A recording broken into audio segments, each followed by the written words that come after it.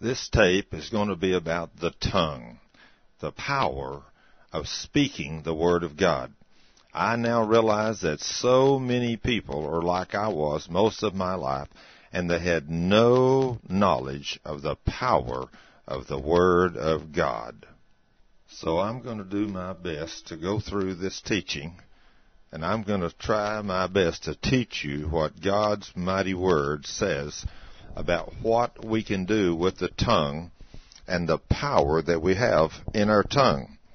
Now, to start off with, I want to quote a scripture to you that comes in Mark chapter 1, verse 27. The Word of God says that Jesus spoke with authority. For the Word of God says, with authority commandeth he even the evil spirits, and they do obey him. Now, our Jesus had authority in his words, and he still does. Why do you think Jesus spoke to the demons? Why did he command demons to come out? Because it does not matter what you feel in your heart or what your intentions are or what you think you're going to do for God someday, unless you release the power of the Word of God that's in you and trigger it through your words, it will not create any power in your life. You must speak the words of God.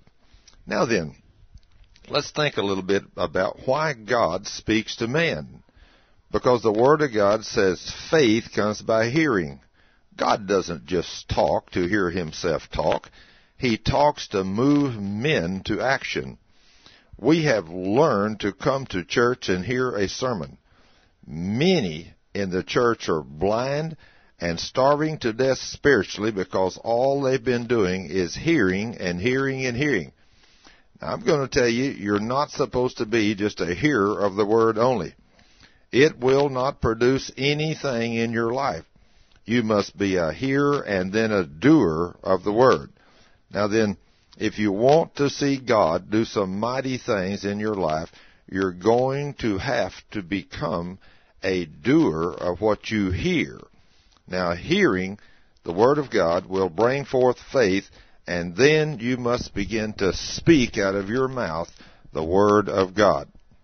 In the beginning, God made man, and he breathed into his nostrils the breath of life, and man became a living soul. Now, that's written for you in Genesis chapter 2, verse 7. Now, ever since that time, man has been able to express their thoughts, their feelings, their nature, their heart, and their visions and their plans through the mighty spoken words, your tongue. Now, the words that you speak, they are absolutely alive, and there is not anybody on the earth that cannot speak words unless something he's been physically impaired somehow. But the words that you speak are going to determine where you live. You're either going to choose life or you're going to choose death.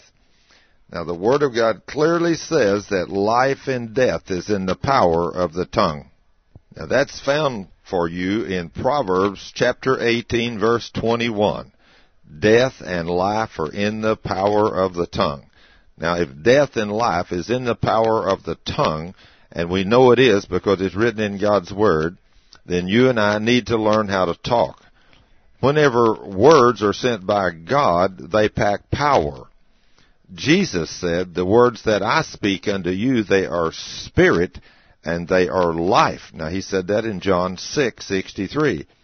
Now, if Jesus said in his Word, in Psalms 107, verse 20, that he sent forth his Word and healed them, then if he sent his Word and healed us, then how do we receive our healing? We must learn from God's Word what the Word of God says, and that's how faith comes. And as you read the Word of God and the words of God, your faith will increase, and you will begin to see what you can do through speaking words. Now let me say this. If you want to see God do something, you must take His Word and you must believe it first, and then after you believe it, then you will see it come to pass. You must believe that it's going to happen before you see it. Now this is your test of faith. In other words, you must believe that you have something before you see it. And the way you will see it come to pass is when you begin to speak it in faith. If I begin to speak words that declare or publish or proclaim what I don't yet see in the natural, that's where your test of faith is. Now then, if you want to be victorious in God, you must start being like God. You don't hope that there will be light when you speak. Or let's put it this way, God didn't hope that there would be light. God said, let there be light, and there was light. Now then, God made you and me in His image.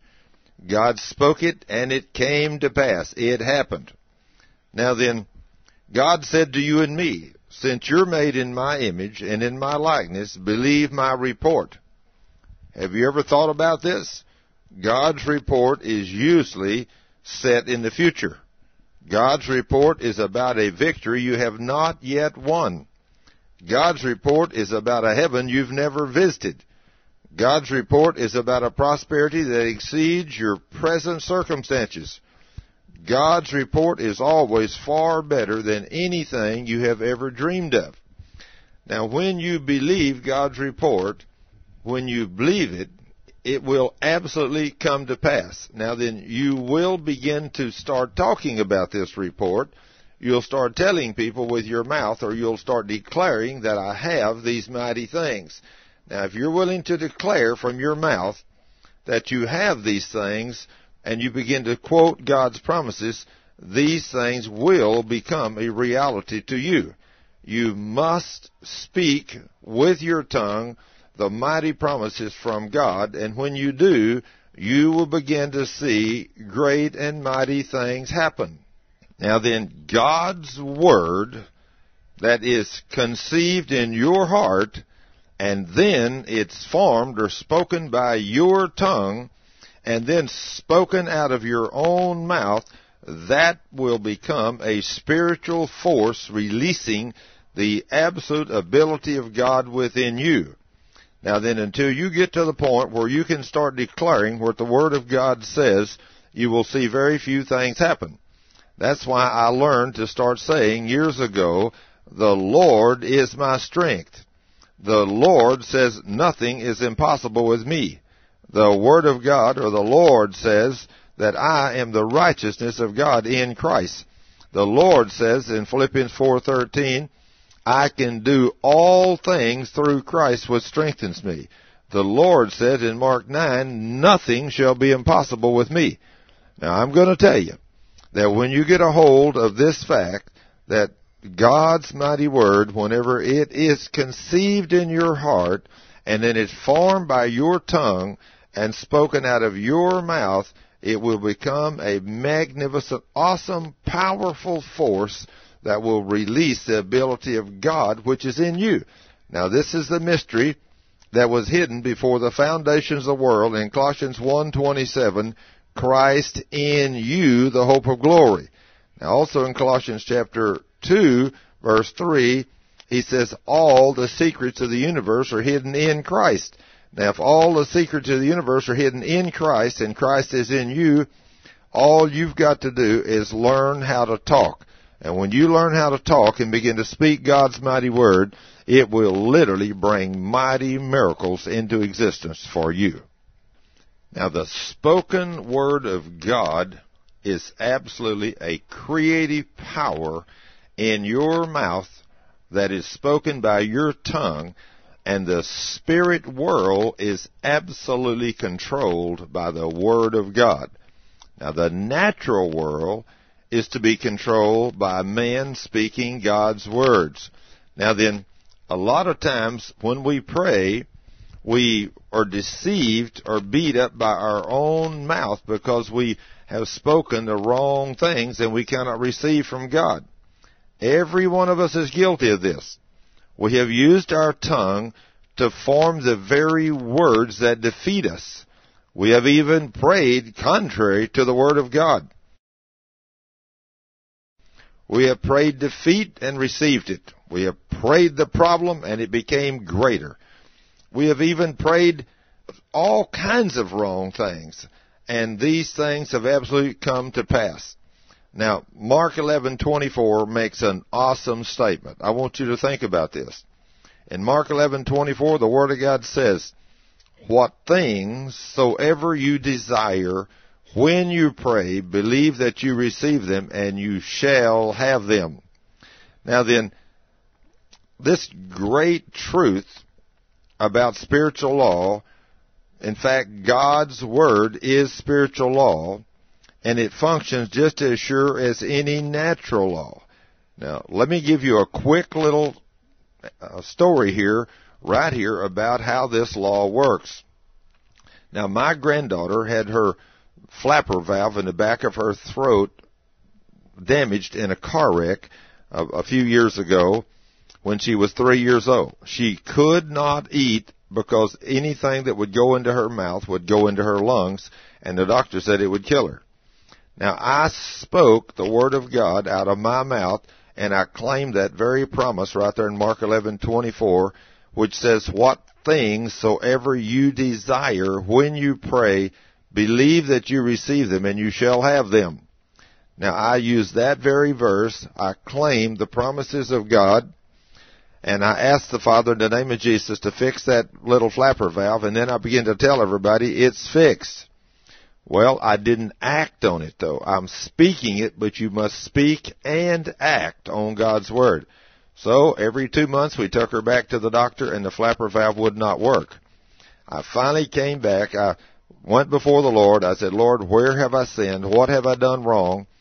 And I took that verse, Mark 11:24, and this is what that says. "What things soever you desire." Well, I desired the flapper valve to work in my granddaughter's throat.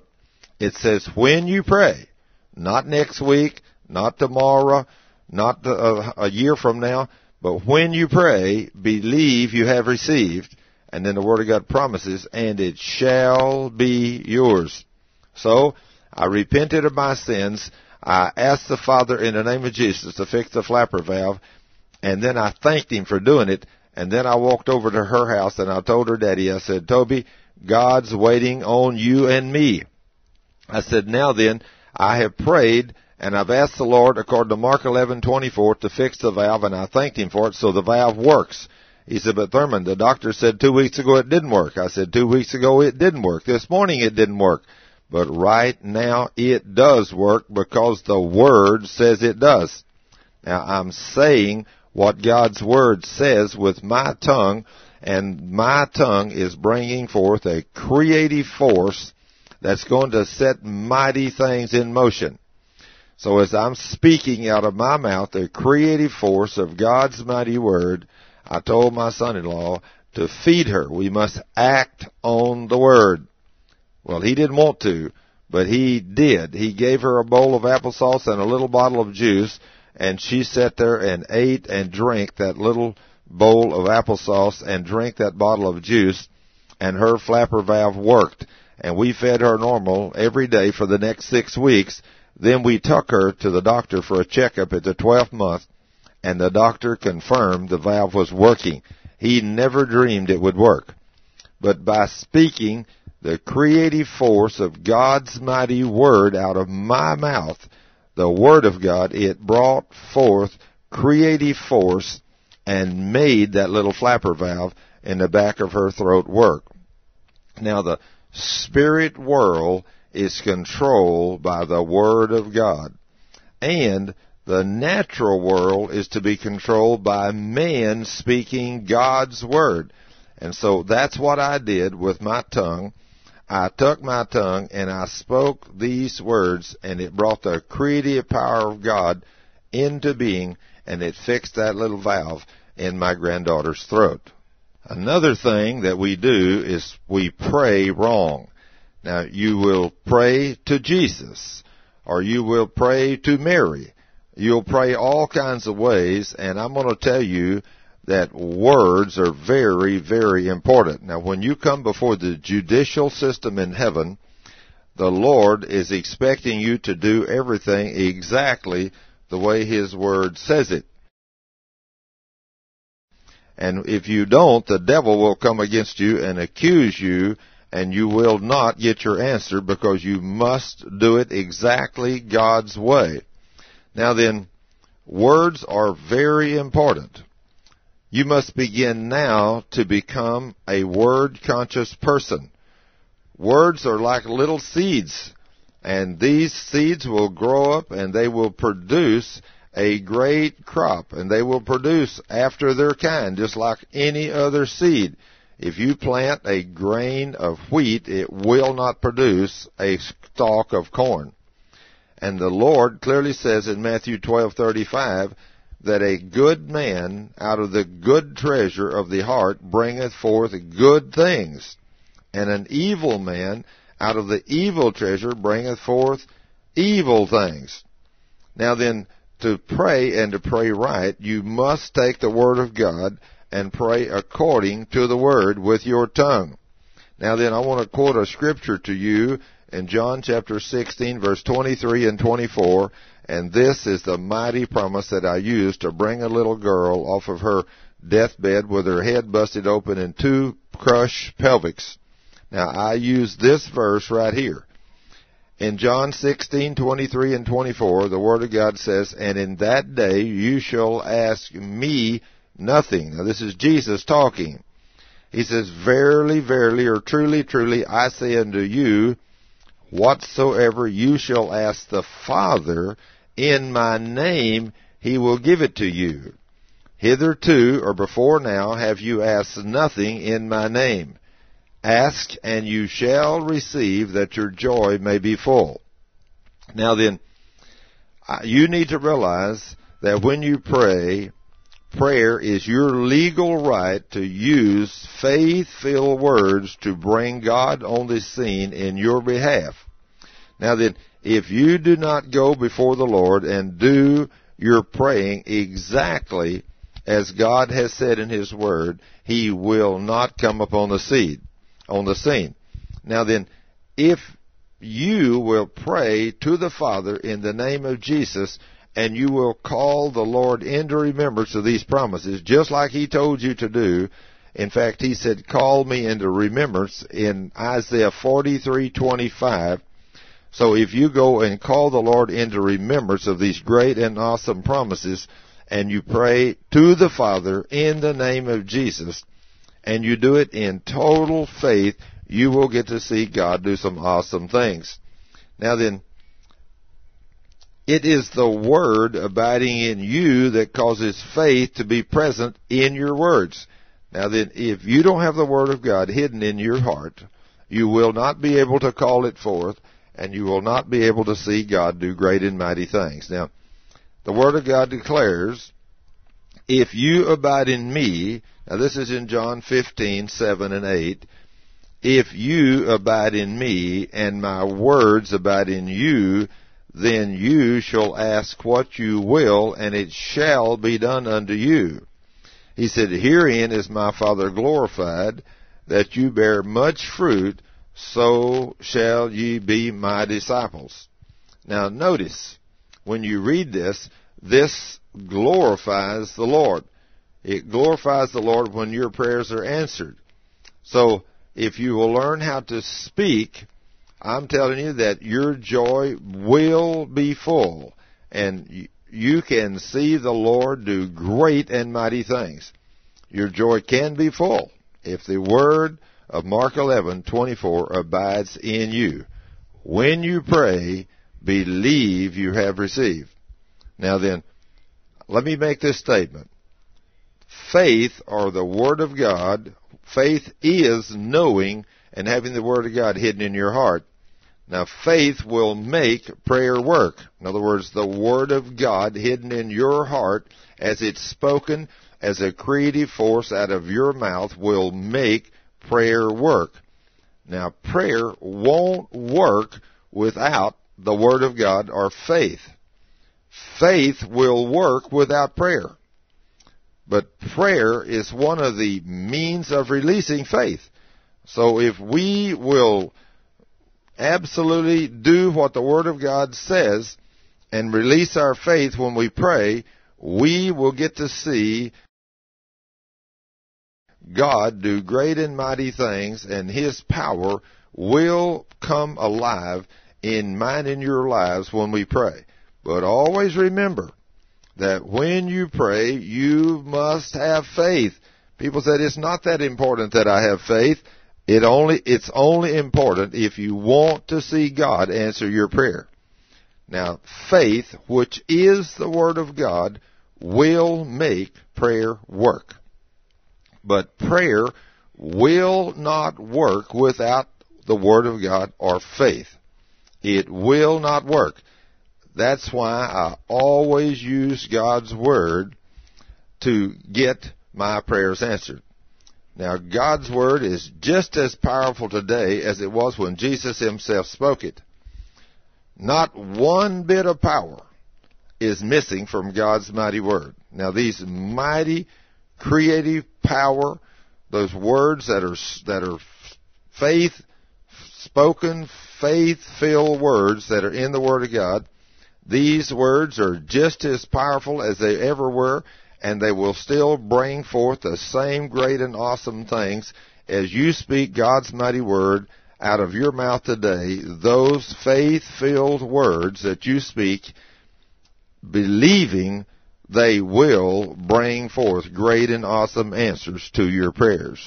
Now, if God's Word abides in you today, if the Word abides in you, and the Word has become a part of you, then when you speak the Word of God out of your mouth, it will bring forth great and awesome power or answers to your prayer.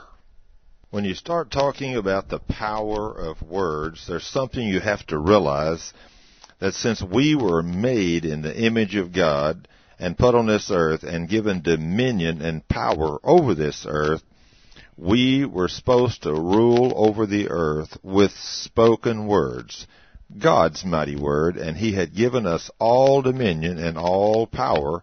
But along came the snake in the garden, the serpent, and he deceived the woman, and then she told her husband, and they fell, and all that power and dominion, when that allegiance was transferred, that allegiance to God was transferred to the god of this world, and their dominion was transferred to Satan, which became the prince of the power of the air and the god of this world.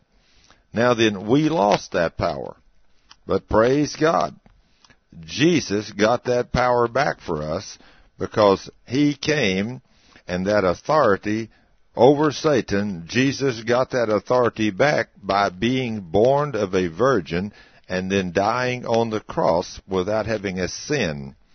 He was born of that virgin, and the virgin conceived because she learned how to talk. Then Mary said, whenever the angel came to her and told her that she was going to conceive and bear a child, Mary said, "How shall this be, seeing I know not a man?" Well, she wasn't disagreeing with God. She was just asking the question, how? So at this point, the mighty angel of God told her that the Holy Ghost shall come upon you, and the power of the highest shall overshadow you. And in verse 38, Mary said, "Be it done unto me according to thy word." Now you see, she agreed with the words of God, and she established that fact, and it came into being that Jesus was sent into her womb as a little tiny seed, and He came out and became the first man that had walked on this earth since Adam that had no sin in him. Now, God said in His Word that we are born again, not of corruptible seed, but of incorruptible seed by the Word of God, which liveth and abideth forever.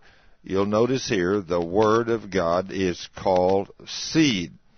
Now then, the Word of God, once it gets implanted in your spirit, it causes you to become a new creation that never existed before. In other words, you were born again by the Spirit of God, of the living God. Now then, this new birth or this rebirth of our spirit took place because the Word of God became real in your spirit, and it caused you to act upon the Word, and you were born again. And you become a new creature. Now, let's put it this way. You were once a sinner, but now you're born again. Now then, you're the righteousness of God in Christ, and you're fully able to stand in the presence of the Father which is in heaven. Now you're able to stand there. In fact, he tells you to come boldly into his throne of grace in Hebrews 4:16. So you need to learn to say, Father, I come to you in the name of your Son, Jesus Christ, without fear, without condemnation, because I am the righteousness of God in Christ. I'm not a poor, old, unworthy sinner. Now, I used to be an old, poor, unworthy sinner. I used to be lost, but not anymore, Lord. I am not lost anymore. I am a joint heir with your Son, Jesus Christ. Now that once you get these words planted in your spirit or in your heart, you will become a new creature or a new creation because the Word of God clearly declares it. Now then, I want you to see here that the virgin, when she conceived to bear a child, she said, be it done unto me according to your word. And then look what the Word of God says. It says, and the Word was made flesh and dwelt among us. Now the Word was in the beginning with God, and the Word came unto Mary and said, and whenever it said it and she received it, it became a done deal. Now then, whenever Adam sinned in the garden, Adam lost all of his power and dominion and authority and lost the ability of God to work through man. But when Jesus Christ came, praise the Lord, he got that authority back for us, and he delegated it back to man, to the believer in Christ. Now then, as Jesus was getting ready to go back to heaven, this was a statement he made, and I do not understand for the life of me how it took me so many years to get a hold of this magnificent statement. But I read it, but it had never become a revelation to me. In Matthew chapter 28, verse 18, the Word of God declares, Jesus is speaking. He says, all power is given unto me in heaven and in earth. He had all power, not a little, all. Now then, if all power was given to the Lord Jesus Christ, then he turned to the believers and made this declaration, and these signs shall follow them that believe. Now, whatever you do, don't be an unbelieving believer. Be a believing believer, because this is a statement that Jesus said, in my name shall you cast out devils. You shall speak with new tongues. You shall lay hands on the sick, and they shall recover. Now, that's in Mark chapter 16, verse 17 and 18. But one of the great truths and secrets I've learned right here is before you lay hands on someone and before you cast out a demon, you first must make sure that person is a person that has all their sins confessed. Let me explain something to you right here. Don't you ever cast a demon out of a lost person. Because if you attempt to cast a demon out of a lost person, and that demon may very well leave. But if that demon leaves that lost person, and you don't lead them to Christ, and you don't tell them about the power of God, and you don't fill them with the Word of God, that demon, after you leave, will come back, and he will not only come back by himself, but he'll come back like Matthew 12:47 says, and he will bring 7 more friends with him, more wicked than himself, and the second state of that person will be worse than the first. And the second part of this is, don't cast a demon out of a believer until their sins are confessed. Now, the reason that demon got in that person is because of sin. Some kind of sin. Now, they either was living in immorality with someone, or they were living in unbelief, or they were sinning because of their words, but there was some kind of sin that gave the devil legal right for the demon to come in that believer. Now, I've heard lots of people say a Christian can't have a demon. That is the furthest thing from the truth of anything I've ever heard in my life.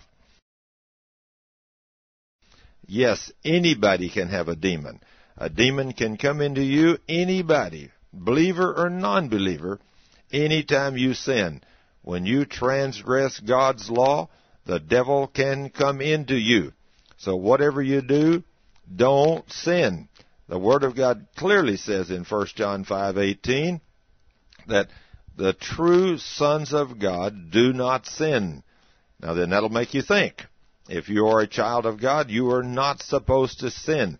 He said they keep themselves from evil, and the evil one cannot touch you. So that's a confirmed statement right there in the Word of God that if you do not sin, Satan cannot touch you. So you must learn how to talk, because with your words, it is so easy to sin with your words. Now then, if you are walking holy before God and you're giving no place to the devil, then you have power to cast out demons. But don't be trying to cast out demons if you have some kind of sin or unbelief in your life. Because if you do, the same thing will happen to you. It happened to the 7 sons of Sceva when they took their words over there in the book of Acts, and they said, we command you to come out of him in the name of Jesus that Paul preaches. That demon spoke out of that man's mouth and said, Jesus we know, and Paul we know about. But they said, who are you? And that demon in that man beat up 7 men and stripped them of all their clothes and left them bleeding and run off naked. So whatever you do, make sure you're walking holy before God. If you're walking holy before God, then truly these signs shall follow them that believe. The ones that believe that are walking holy before God can cast out demons when they get the person's sins confessed. That's a secret I didn't know for many years. It took me a long time. I used to fight with demons, and they'd scream at me and kick at me and cuss me, spit on me and everything else, and sometimes it would take hours to get a person that had a demon in them free. Until one day I learned that they're there by legal right. They are sent by God. So you can't get them out, because the curse of God, as long as the curse remains, a sin, long as the sin remains, the curse remains, and that demon has legal right, and you cannot get him out. But once the sin is confessed, then there is no problem. The legal right of the devil is removed, and you can kick him out, and he will go. Now, a lot of people, when they come to God, they'll come to God, and I've been in many a prayer meeting where a born-again man, a joint heir with Jesus Christ, a man will make a statement like this: Lord, I am just unworthy. I'm just an unworthy sinner. Well, let me tell you, you're going to have to stop saying those things with your mouth, because if you don't quit praying like that, Lord, I'm unworthy, I'm telling you, when you see yourself as an unworthy sinner, when Jesus has cleaned you up and made you the righteousness of God in Christ, that is just like spitting in the face of the King. And I'm going to tell you, he's not going to hear your prayer. The enemy, absolutely Satan, he knows that there's power in your words. That is why he tries so hard to get you to confess doubt, fear, and unbelief. Because when you confess that you are unworthy, after you know that you're a born-again Christian, this is so contrary to what the Word of God says. Now, you were unworthy, but that old man was supposed to have died. Whenever you accepted Jesus Christ as Lord and Savior, you become a new creature in Christ, and you're supposed to have died to sin, and now you're supposed to be living to righteousness. And if you have committed a sin since you became a born-again Christian, you need to confess that sin immediately, and after you've confessed that sin, You need to command the demons that went with him to leave you so he won't manifest in your flesh at a later time and cause a problem for you. But you must get away from unbelief, and you must stop speaking words of doubt and unbelief if you want to see God do mighty things in your life. To become a powerful son or daughter of the King, you must learn how to talk. Now then, as we continue on about learning how to talk, I want to show you one of the examples that Jesus used with these words of his that were filled with faith.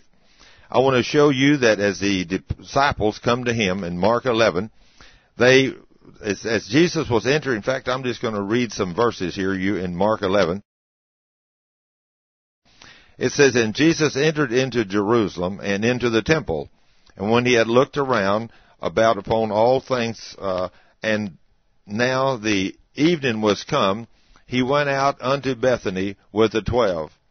And on the morrow, when they were come from Bethany, he was hungry.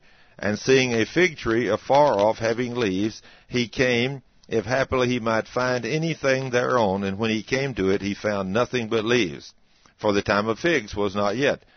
And Jesus answered and said unto it," now listen to what he said. He is fixing to use faith-filled words to cause a tremendous something to happen to this tree. "Now then he said, No man eat fruit of thee hereafter forever." And his disciples heard it. Now then, Jesus had gone to the fig tree to get some figs and found none.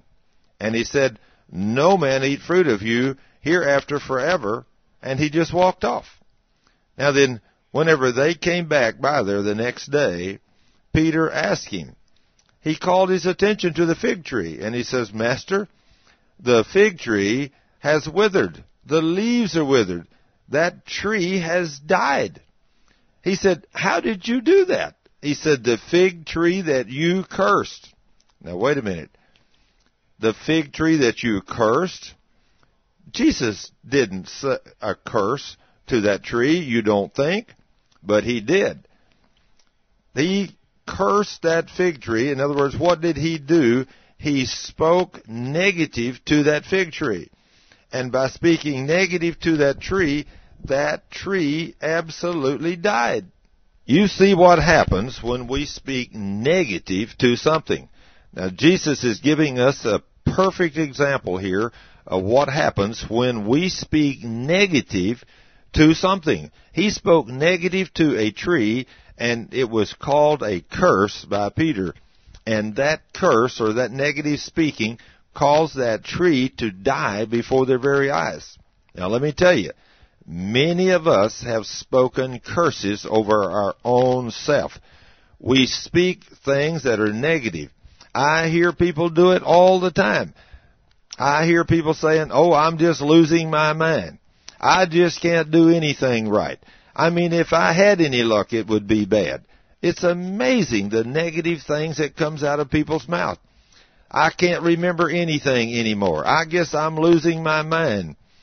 Let me tell you, you are speaking words out of your mouth that are words that truly are causing devastating things to happen. Now, I'm going to tell you, you're not going to lose your hair or your teeth's not going to fall out if you say these negative things once or twice.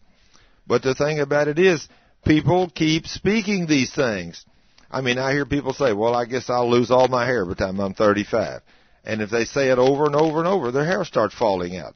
If they say, "I guess I'll have arthritis by the time I'm 50, you're speaking a curse over yourself, and you're speaking the words of the devil and not the words of God.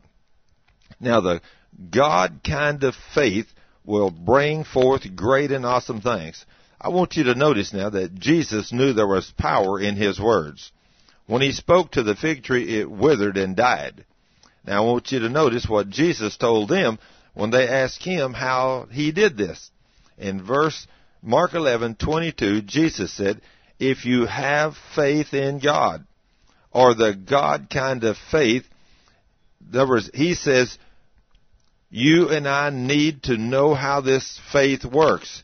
If you have faith in your heart, and it is the God kind of faith, in other words, God has, in other words, in Romans chapter 12, verse 3, God has dealt to every man a measure of faith.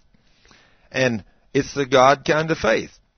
In other words, that faith that you have here, the God kind of faith, that measure, it is the same measure everybody got when they were born again. The problem is most people have never developed or changed that faith. And the way you do that is studying the Word of God. Because faith, according to Romans 10:17, faith comes by hearing, and hearing by the Word of God. Now then, if you will not take God's Word, and you will not study it, and you'll not speak the Word of God out loud in faith, you will never develop great faith. The first thing you should do every morning when you get up, you should start speaking God's Word. You should start saying, like Luke 1:37, all things are possible with God. And since God is in me, nothing's impossible with me. Start speaking like Paul did in Philippians 4:13. I can do all things through Christ which strengthens me, because Christ in me, the hope of glory. And anytime you need something, say all the secrets of the universe are hidden in Christ. He's in me, according to Colossians 2:3. And he said in the Psalms 91, call unto the Lord, and he will answer you. So when you call unto the Lord and ask him for something, always thank him out loud first, and then he will answer you, and great and mighty things will happen. Because if faith comes by hearing, then you're going to have to get this report in you. You're going to have to speak these mighty words of God, and you're going to have to speak them over and over and over and over. And as you speak them, great and mighty things will begin to happen. But you must start speaking God's Word out of your mouth, which is formed in your spirit, as you have gotten the Word of God in you, and then they will bring great and mighty, mighty things to pass as you speak these faith-filled words out of your mouth. Whatever you do, don't speak negative words. They will bring forth sickness and disease and death. You will be agreeing with the devil, and he will put sickness and disease upon you, and he won't miss a chance. So don't speak negative words and let the devil put sickness and disease upon you. Now, as we go on here from Mark 11:22, I want us to go to verse 23. I want you to see what the Lord said you can do with words. Now, I realize this is so powerful. For verily I say unto you, that's talking to you and me, that whosoever shall say unto this mountain, and the mountain can be anything, be thou removed, and be thou cast into the sea, and you shall not doubt in your heart, but shall believe that those things which you saith shall come to pass, you shall have whatsoever you saith. Now that's in Mark 11:23.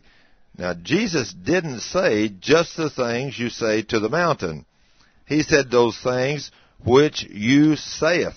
That means everything you say. You must watch what you say. You have to believe that those things that you say, everything you say, will come to pass. So you can see the importance of words here. As you speak the Word of God, those things that you say will come to pass. You will have it. He didn't say he had it then, but he said you will have it.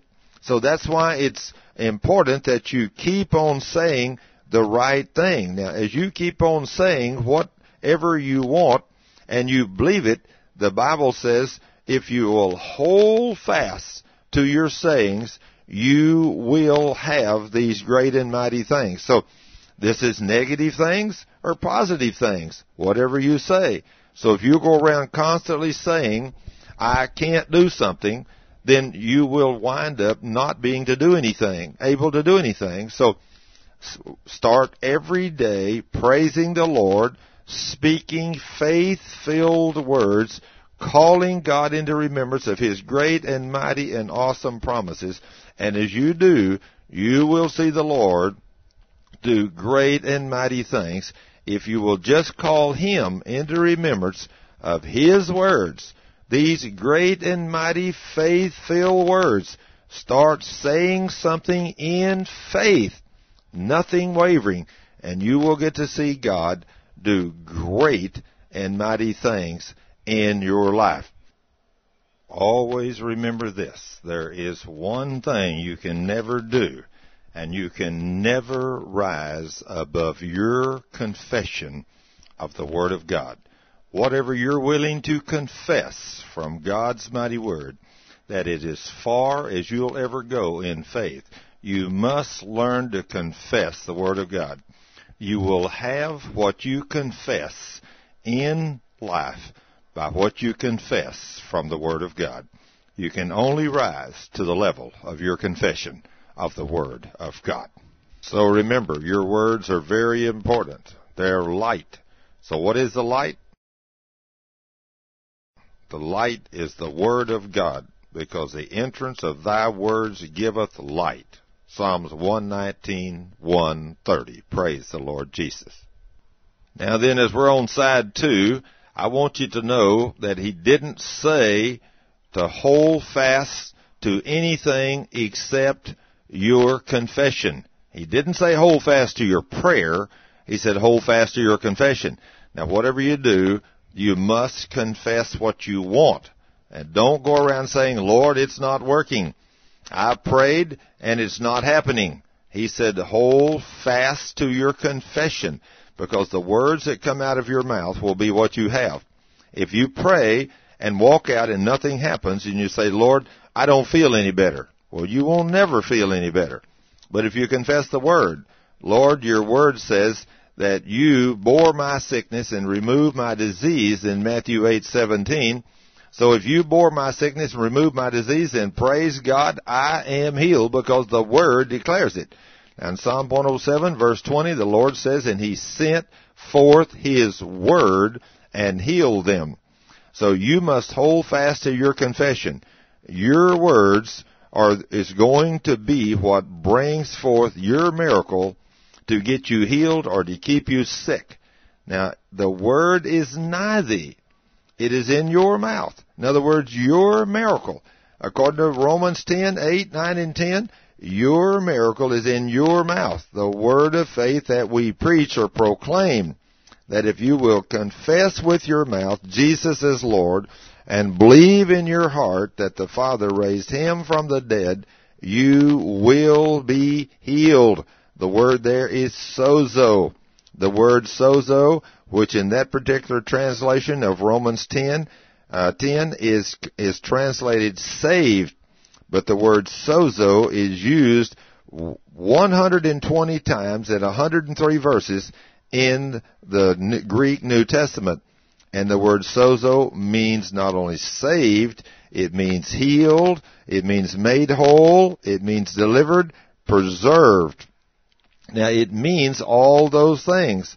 So, your confession, when the Lord tells you to hold fast to your confession, you got to realize that this battle that we're fighting on this earth is won with words, words of faith. God made us in His image and His likeness, and as He spoke faith-filled words and they brought the universe into existence, He's not limited anywhere. He can speak things in the cosmos and they happen. But when He made us in His image, He limited our power to the earth. He said, Matthew 18:19, if two of us on earth agree about anything we ask Him for. How do we agree? With words. I don't know how many people I've seen miraculously set free and healed, or how many answers to prayer I have seen with words acting on Matthew 18:19. Now, you ask the Father in the name of Jesus, just like He said in Matthew 18:19, and if you don't see results right then it's not a miracle. But God does things two ways. He does miracles, which happens right then, and He's very capable of miracles. But He's sovereign, and He'll do those as He sees fit. But healings is for every one of us. But healings will be determined by your confession of faith-filled words. Now, then, if you learn to speak God's Word, like, for instance, in Isaiah 53:4, Jesus bore your pain. If Jesus bore your pain, then all you got to do, if something comes upon you and some kind of pain comes upon you, all you got to do is declare Isaiah 53:4 that Jesus bore my pain. And if you'll do that in faith, I can guarantee you, if you confess that a few times, it won't be very long till you will have no pain. But you must confess it in faith or according to the Word. Just like Isaiah 53:5. By His stripes I was healed. Not going to be healed someday. I already am healed.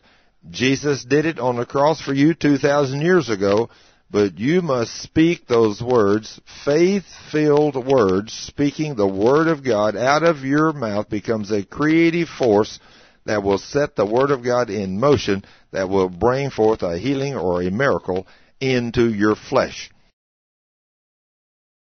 You must learn to speak these words in faith, nothing wavering. Now then, God made you another statement in James chapter 1, verse 6 and 7. He says, but when you ask or speak, you must speak in faith, according to the Word, nothing wavering. Because he said in verse 6 and 7, if you waver, you are double-minded and unstable in all your ways. And he said, let not that man think he shall receive anything from the Lord. So if you pray, and you don't pray in faith, you don't pray according to the Word of God, you don't call the Lord into remembrance of His promises, the chances of you getting your prayer answered is very minimum. Now then, if you don't continue to confess the Word of God after you prayed, and really continue to confess it with no doubt in your heart, again, the chances are very minimum that you will receive the answer to your prayer. But when you pray, you must believe you have received, and you must start confessing your answer. And if you'll start confessing it with no doubt in your heart, I will guarantee you that you will get your answer from God every time. Because He says that you must come to me in faith. Now, if you come to Him in faith, faith will make the Word of God come to life for you. And as you speak it out of your mouth, which is in your heart, it's coming forth out of the mouth, the heart speaks. So as the Word of God is stored up in your heart and it comes forth out of your mouth, those words which are spoken will bring God's Word to life, and it will do creative miracles. I literally took the Word of God and spoke it and saw my granddaughter's brain stem put back together. I saw her blind eyes reconnected to her brain. I saw her face completely healed in 2 weeks, and it was tore all to pieces in a car wreck. And today, speaking the Word of God in faith, there's not one single scar left on the face of my granddaughter. And all that happened by speaking the Word of God in faith, a creative force that came out of my mouth. As everybody said, it's impossible for her to live.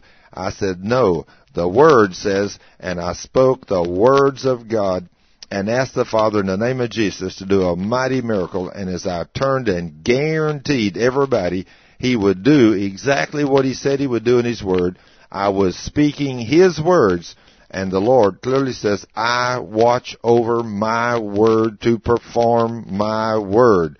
So if you speak His words, it cannot fail. It will bring great and mighty miracles into existence for you. So whatever you do, learn to speak faith-filled words. Now the Word of God clearly says that the just shall live by faith. Now that's written in the Word of God in 4 different places. And it also says there that in 2 Corinthians 5:7, we walk by faith and not by sight. Now so many Christians today are walking by sight and not by faith. Now after you have spoken to the mountain and you don't see the mountain removed, don't start confessing, the mountain's still there. Start confessing, I see the mountain removed. So there's lots of people will tell you, just like they told me when I was in that hospital with my granddaughter. Thurman, look at her. She's going to die. I said, oh, no, she's not going to die because the Word says. And I didn't care what I saw. You cannot go by what you see. You cannot go by any of your 5 physical senses. If you go by feeling, you may feel the pain, and it may still be there. But you must confess that it's gone, because the Word declares it's gone. If you will continue to speak the Word of God and confess it, you will see these mighty things happen. Now, what we're doing as we go through life, we have been trained to totally live by our 5 physical senses. Now then, the devil, of course, he will hit you in some realm of those 5 physical senses. You'll either see something or smell something or touch something, feel something or something, pain or whatever, and you will go by those 5 physical senses. But if you live by those 5 physical senses, you are not walking in faith. And if your speaking lines up with your feelings, oh, I hurt so bad, I don't know why I can't get my healing. Well, that's why. Because you've not gotten the Word hidden in your heart. When you get the Word hidden in your heart, you will confess it. Now, let me give you an example of how this works. Not many weeks ago, I was bitten by a spider. Now, this brown recluse spider, they're very deadly, and they cause the skin to rot, and I know that. But when this spider bit me on my right arm, just a couple inches above my elbow toward my wrist, I had absolutely no panic, no fear, because I know the Word of God says in Mark 16:18 that no deadly poison shall hurt me. Now, either the Word of God is true or it's a lie, and I hope you know the answer to that, because I certainly do. It is the truth of God, and He put this book together, and He put it together for you and me. But I have to confess this, and I have to hold fast to my confession with my tongue. And what I done, whenever that spider bit me, I said, Lord, thank you that your Word says, the Word says that no deadly poison shall hurt me.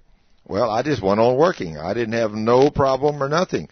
But as I went to work, continued to work that Monday morning about 9 o'clock when this happened, by the end of the afternoon, I had a huge swelled up spot on my whole arm and on my elbow. Well, Friday when I got up, my arm was swelled from my wrist to my shoulder. Now, the average person would go by what they saw, but I held fast to my confession. Jesus is the high priest of my confession. So I said, Lord, thank you that no deadly poison shall hurt me. Thank you that by your stripes I was healed. Thank you, Father, for your promises of Mark 16:18. Well, the next day, my arm was so stiff I couldn't bend it. So I decided that we cut a little hole where that thing stung me and squeeze out some of that devil. So we cut a hole in my arm and began to mash and squeeze on my arm, and we squeezed out a whole bunch of blood and pus and everything out of that. All the time I'm praising the Lord that I'm healed. Thank you, Lord, that the Word says. Now, I don't go by sight. True men of faith go by it is written. And out of your tongue you will speak, it is written. I never had any doubt, but I spoke only what the Word of God says. As I spoke what God's Word said, it brought forth by the next Friday my complete healing. And let me tell you, Jesus done a beautiful job on my arm. There's not a mark on my arm today where that spider bit me.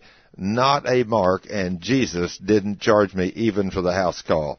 I mean, Jesus does good work.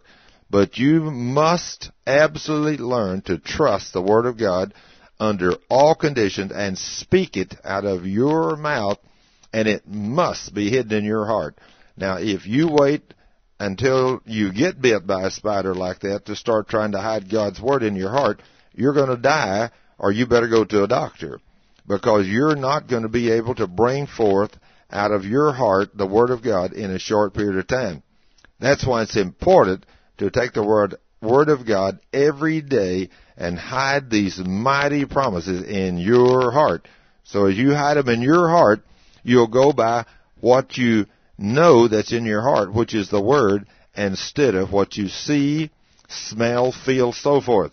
You will not go by your 5 physical senses ever again once you get these mighty promises of God hidden in your heart. So go by the Word and not what you see, because true men and women of faith do not live by what they see, but by the Word of God. By faith we walk, and by faith we are healed, and by faith we have everything. The just, which is us, the Christians, shall live by faith. We shall walk by faith and not by sight. But I've come to realize today that the majority of the church does not have a clue what the word faith means. If you'd have asked me 20 years ago, did I know what faith was? I'd have said, sure. I didn't have a clue what faith meant, because I can assure you, if I had any kind of complication or a problem in the medical realm, I would head to a doctor. I would not go to Jesus and ask Him. But when I learned that the Word of God, you have to speak it and proclaim it and walk holy before God. Now that's another thing.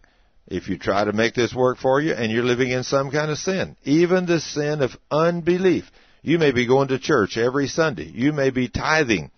You may be walking holy before God. But if you have unbelief in your heart that these promises will not work for you, Hebrews 3:12 says you have an evil heart of unbelief. And if you have an evil heart of unbelief, you need not think God's going to do anything for you until you repent and confess with your mouth, Lord, I am worthy. I am your son. I am your child.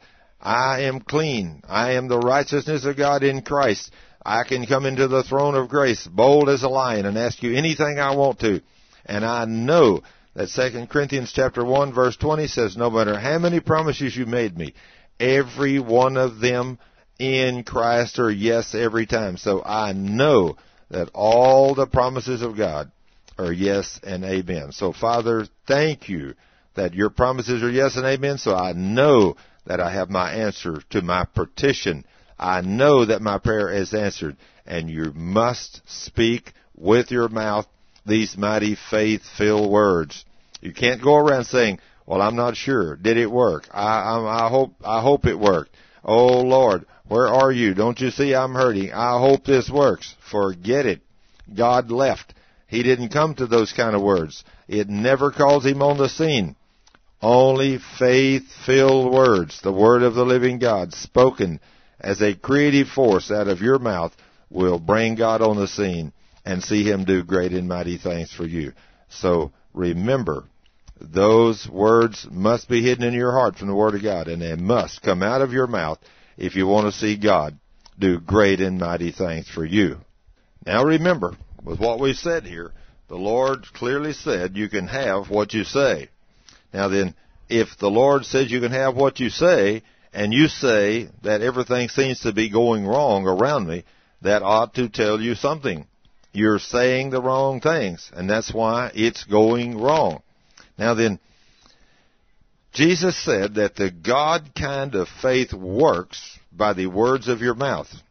Now then, as you release these mighty faith-filled words out of your mouth, it will bring forth great and mighty miracles. Now let me give you another example over here in Luke 17. In Luke 17, starting at verse 5, the disciples came to Jesus and said, Lord, increase our faith. Now I don't know how many people I've had come to me and say, Thurman, would you pray for me that I'll have more faith? But I'm going to tell you, there's not anywhere in the Word of God where the Lord says you can pray for someone to have faith.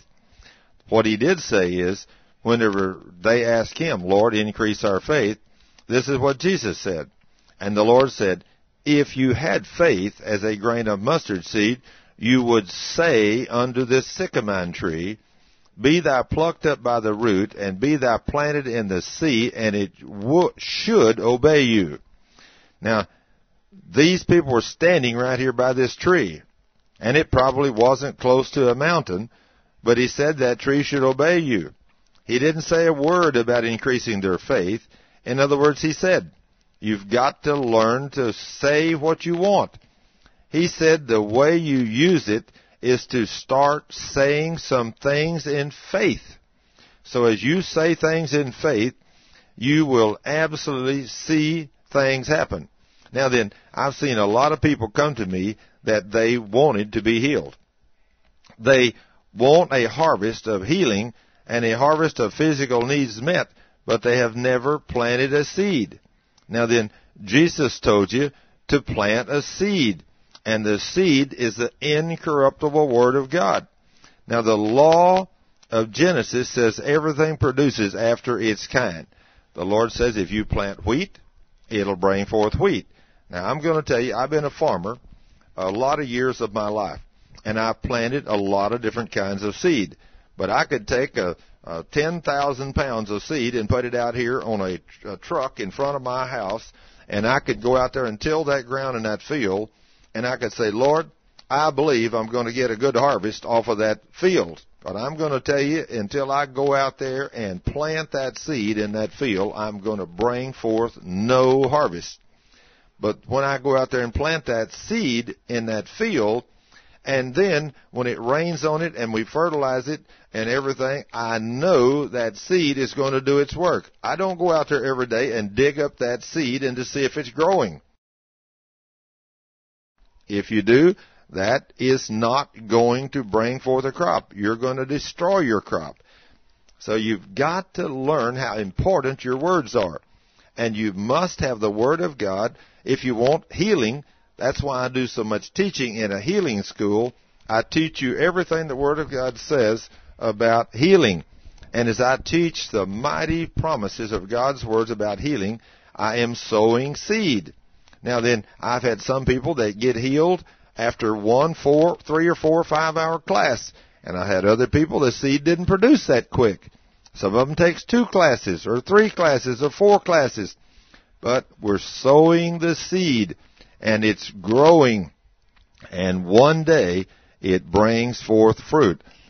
Like this lady Marilyn, for instance, she came to 4 healing schools. She had emphysema for a few years, and it took 4 healing schools until the seed brought forth her harvest, and then she was healed.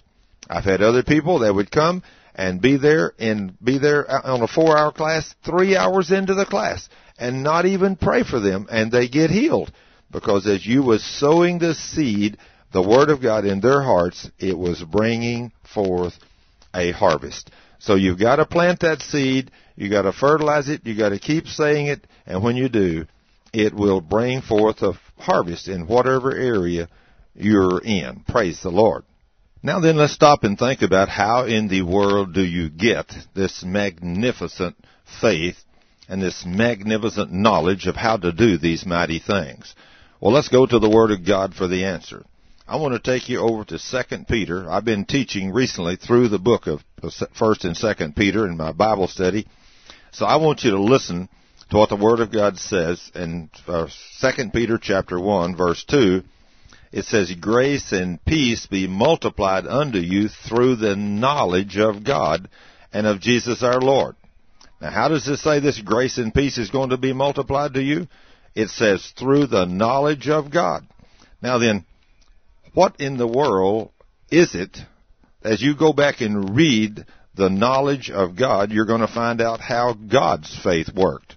Once you find out how His faith works, you're going to find out how your faith works. Because your faith is going to work just exactly like His did. You're going to learn to speak some things in faith, and when you start speaking things in faith, you will find out that your faith is going to work the same way that God's word did, and you're going to see God do great and mighty things. Now, you'll realize right here that every time God started to do something, the first thing He did, He said something. He said, let there be light, and light was.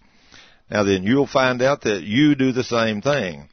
Every time you start to do something, you're going to find out, if you'll start listening to yourself, you're going to tell somebody, even if it's only you, you'll say, well, I got to go to town and get something. I've got to go do this. You always say something first before you do it. Usually, you'll even talk to yourself if you're by yourself. But you're going to find out that when you start saying things, that you're going to see, and you, especially when you start doing things or saying things in faith, you're going to see the Lord do these great and mighty things. Now, in 2 Corinthians chapter 4, verse 13, we find a startling scripture. It says, we having the same spirit of faith, according as it is written, I believed, and therefore have I spoken. We also believe, and therefore speak.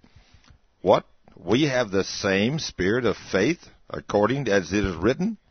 Well, 2 Peter 1:3 says, according as his divine power has given unto us all things that pertain unto life and godliness, through the knowledge of him that has called us to glory and virtue. His divine power has given unto us all things. How do we get these things? Through the knowledge of God. You got to realize that you're going to gain these things the same way everybody else does, the same way I did, by studying God's Word. And as you study God's Word, you will find out that the knowledge of God will come upon you, and the understanding of God will come upon you, and the wisdom of God will come upon you, and you will be able to do great and mighty things because he has given you all these things. Now, I see so many people that are praying for these things, but praying that God will give them knowledge and wisdom, and that's okay. But he's already given you all these things. All you've got to do is learn they're yours and begin to act upon you. If you begin to act upon these things, once they become yours, you will start saying some words of faith. And as you start saying things in faith, you're going to find that great things are going to happen. Now, you're going to find out that most of these things you start saying are not going to happen overnight. That's the thing I want to bear hard on for you, that it won't happen immediately as a rule. Now, I have spoken things, and it has happened just exactly in one spoken word. And that is what is so awesome. When you see God do something and he does it instantly, it really, really is startling to see God do a miracle. And I've had the privilege to see him do mighty miracles. But as a rule, it does not happen instantly. So the Word of God clearly says that you are to say some things in faith. You are to speak them and continue to speak them. And if you continue to speak them, they will become a revelation to you, and you will receive these mighty things.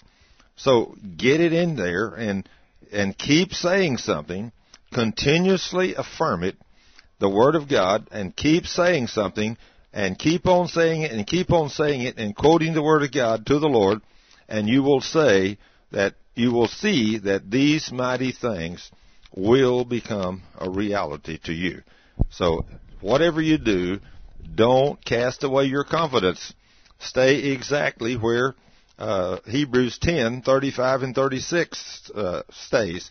Let me quote those two verses to you. Hebrews 10:35 and 36. Hebrews 10:35 and 36 says, cast not away therefore your confidence, which hath great recompense of reward. For you have need of patience, that after you have done the will of God, you might receive the promise.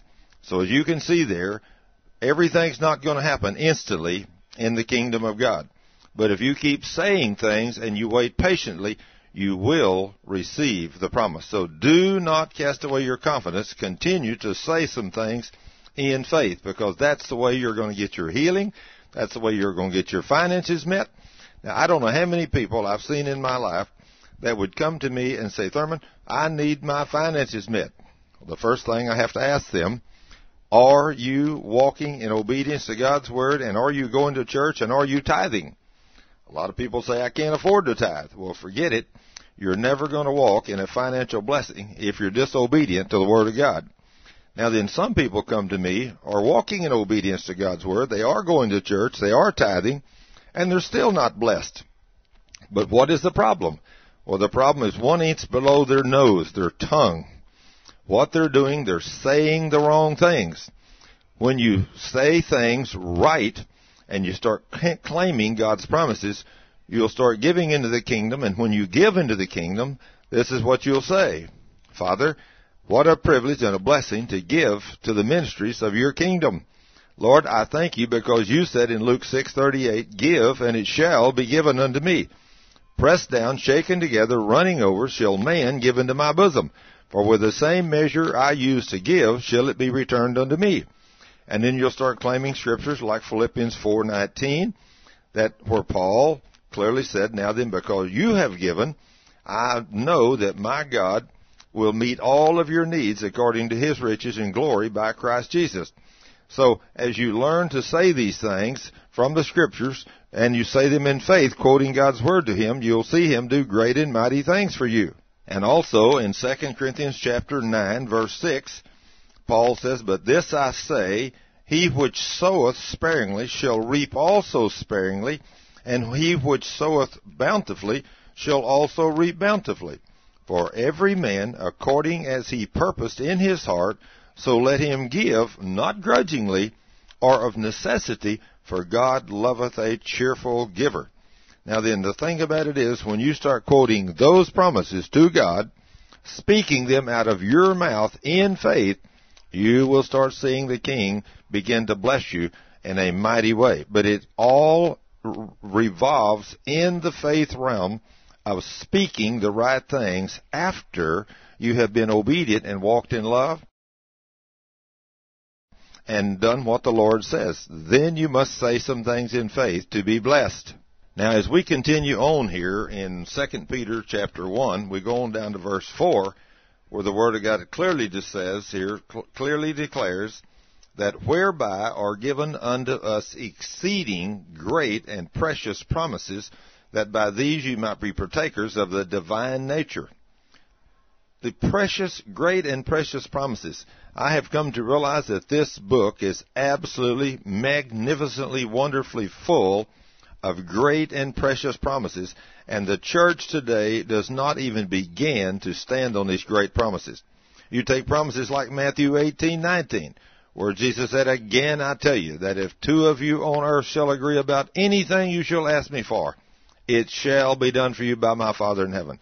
Now, when you claim one of those promises and you speak that out of your mouth with another believer, and the two of you agree in prayer, that is a way of getting the Lord to do virtually anything you ask him to do.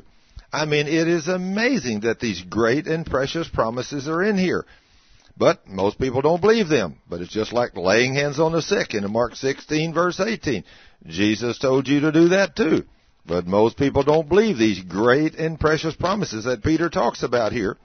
And all of these wonderful, great, and precious promises, he said that by these great and precious promises that you can do almost unlimited things. In fact, you can do unlimited things, everything that's according to God's will, and there's many, many wonderful things that you can do by these great and precious promises, that you might be partakers of the divine nature. In other words, be like God. What kind of nature does God have? Well, He's righteous, and He's full of righteousness, and He's made you and me the righteousness of God in Christ. We're not old unworthy sinners anymore. We used to be an unworthy sinner, but not anymore. Now we have been made the righteousness of God in Christ.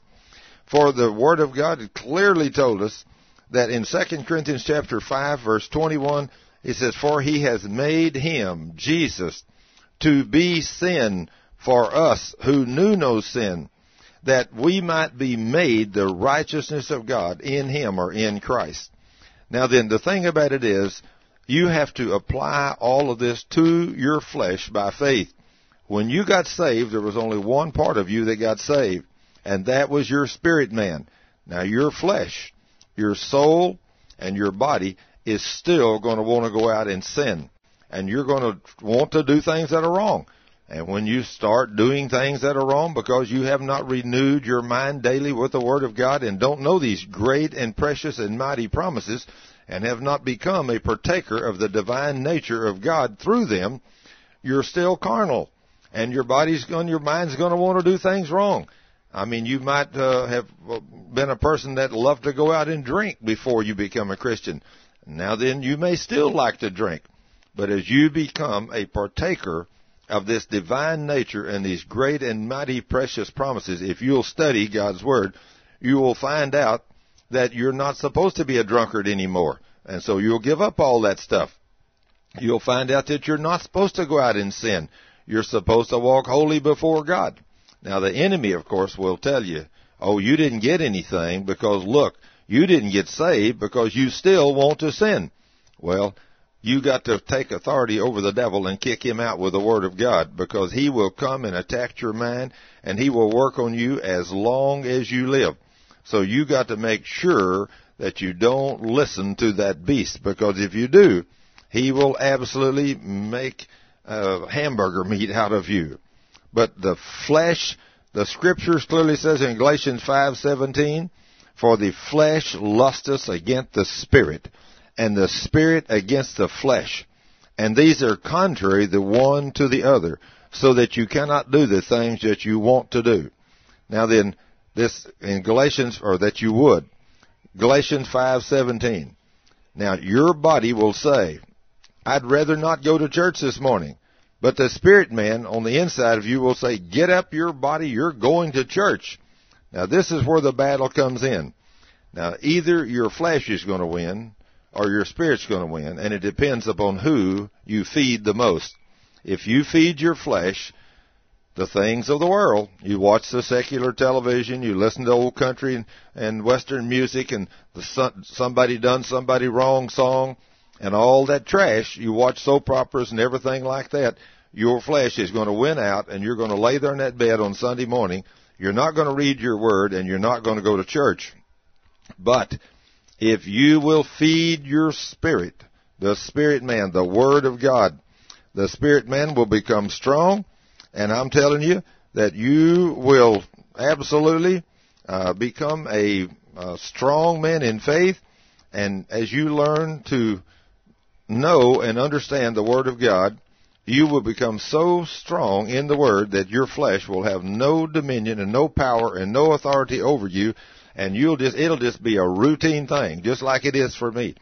You get up every Sunday morning, you know that today you're going to spend the day with the Lord, and you're going to teach His Word, you're going to proclaim His Word, you're going to go out and get people to repent of their sins, you're going to save the lost, you're going to cast out demons, you're going to heal the sick, and you're going to do great and mighty things for the kingdom of God. And it's going to get to be where on an everyday basis you're going to get to see the Lord do great and mighty miracles, because you're going to be about the King's work, believing these great and mighty precious promises, so that by these great and precious promises you will become a partaker of the divine nature of God.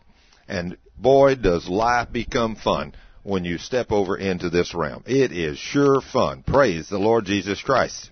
Now let me read a verse to you from James chapter 3, verse 1. It says, my brethren, be not many masters. It says, knowing that we shall receive the greater condemnation. For in many things we offend all. If any man offend not in word, the same is a perfect man and able to bridle the whole body. Now then, think about what he just said there. If you can learn how to talk and speak, you will be able to control your whole body. Now then, when I think about this mighty statement the Lord made here, I think about, as I learned these principles years ago, I think about me being able to walk as an engineer. I was able to walk in coolers and freezers, and I could speak to my body and command my body to be warm, and I could control it far greater than the average man. I could stay in places where people were cold, and as soon as they walk in, I'd notice that people would say, gee, it's freezing in here. I'm cold. I can't stay in here. Your body hears that, and your body responds to that. In fact, I even read a story one time about a man that was in a freezer car on a railroad, and the man got in there, and somebody slammed the door on him, and it never got below 55 or 60 degrees in that car that night, but yet the next morning when they opened the door and found that man in there, he had froze to death. That man had froze because he told himself, in fact, he even left a note on the story I read. The man had even left a note saying, I'm freezing, and if somebody don't let me out of here, I know I'll be dead before morning. Now see, life and death is in the power of the tongue. That man said those things, even wrote it down, and it caused his body to fail, and he died. yet the temperature was not uncomfortable at all. 55 or 60 degrees, a man don't die at that temperature unless he says it. Now, there's lots of people. I used to know a woman that was a nurse, and she just amazed me whenever people, especially people at that time, 50, 60 years old, that would come into the doctor's office and they would be hurting or whatever, and they'd have to have a shot of something. And the doctor would check them, and he couldn't find anything wrong with them. So the doctor just started telling her, just give them a shot of warm water. So she would take and give them a shot of just lukewarm water. And almost immediately those people felt better. Now let me tell you, that's all in your mind. Now as you speak the words, your body hears what you say. And God's word in James chapter 3 clearly says a man that speaks with his tongue can control or bridle his whole body. Now then, it's amazing the power God's given us with the tongue. And so many people have never learned this principle. So they will say, as soon as a pain or a symptom comes upon them, they're agreeing with the devil. Now then, the Lord clearly said in His Word, in Matthew 18:19, that if two of us on earth agree about anything we ask the Lord for, we shall have whatever we say with our mouth. So if the enemy comes upon you and he puts a symptom upon you, he's saying you're sick. Now then, if you agree with him because of the pain and you say with your mouth, I have a pain this morning, and yes, you may have a pain, but you don't have to agree with it. But most of us do. And the minute you agree with the symptom that you're sick, you're sick. The enemy now has legal right to make you sick. Now, if Jesus bore your sickness and removed your disease on the cross, there's absolutely no use for you and him both to bear that sickness and disease. If he bore it for you, then don't you bear it. If he bore your pain and removed your sickness and disease, just like he said in Isaiah 53:4-5, and Matthew 8:17, and 1 Peter 2:24, there is no use in you and him both bearing that sickness. So when the enemy tries to put sickness upon you, don't receive it. You have authority over him in the name of Jesus. Make sure every sin is confessed, and make sure you're walking holy before God. And then take authority over that devil and drive him away with the Word of God. James chapter 4, verse 7 clearly says, submit yourself to God, resist the devil, and he will flee from you. Now, the most powerful thing you have in your entire body is a little instrument right below your nose, a little thing called the tongue.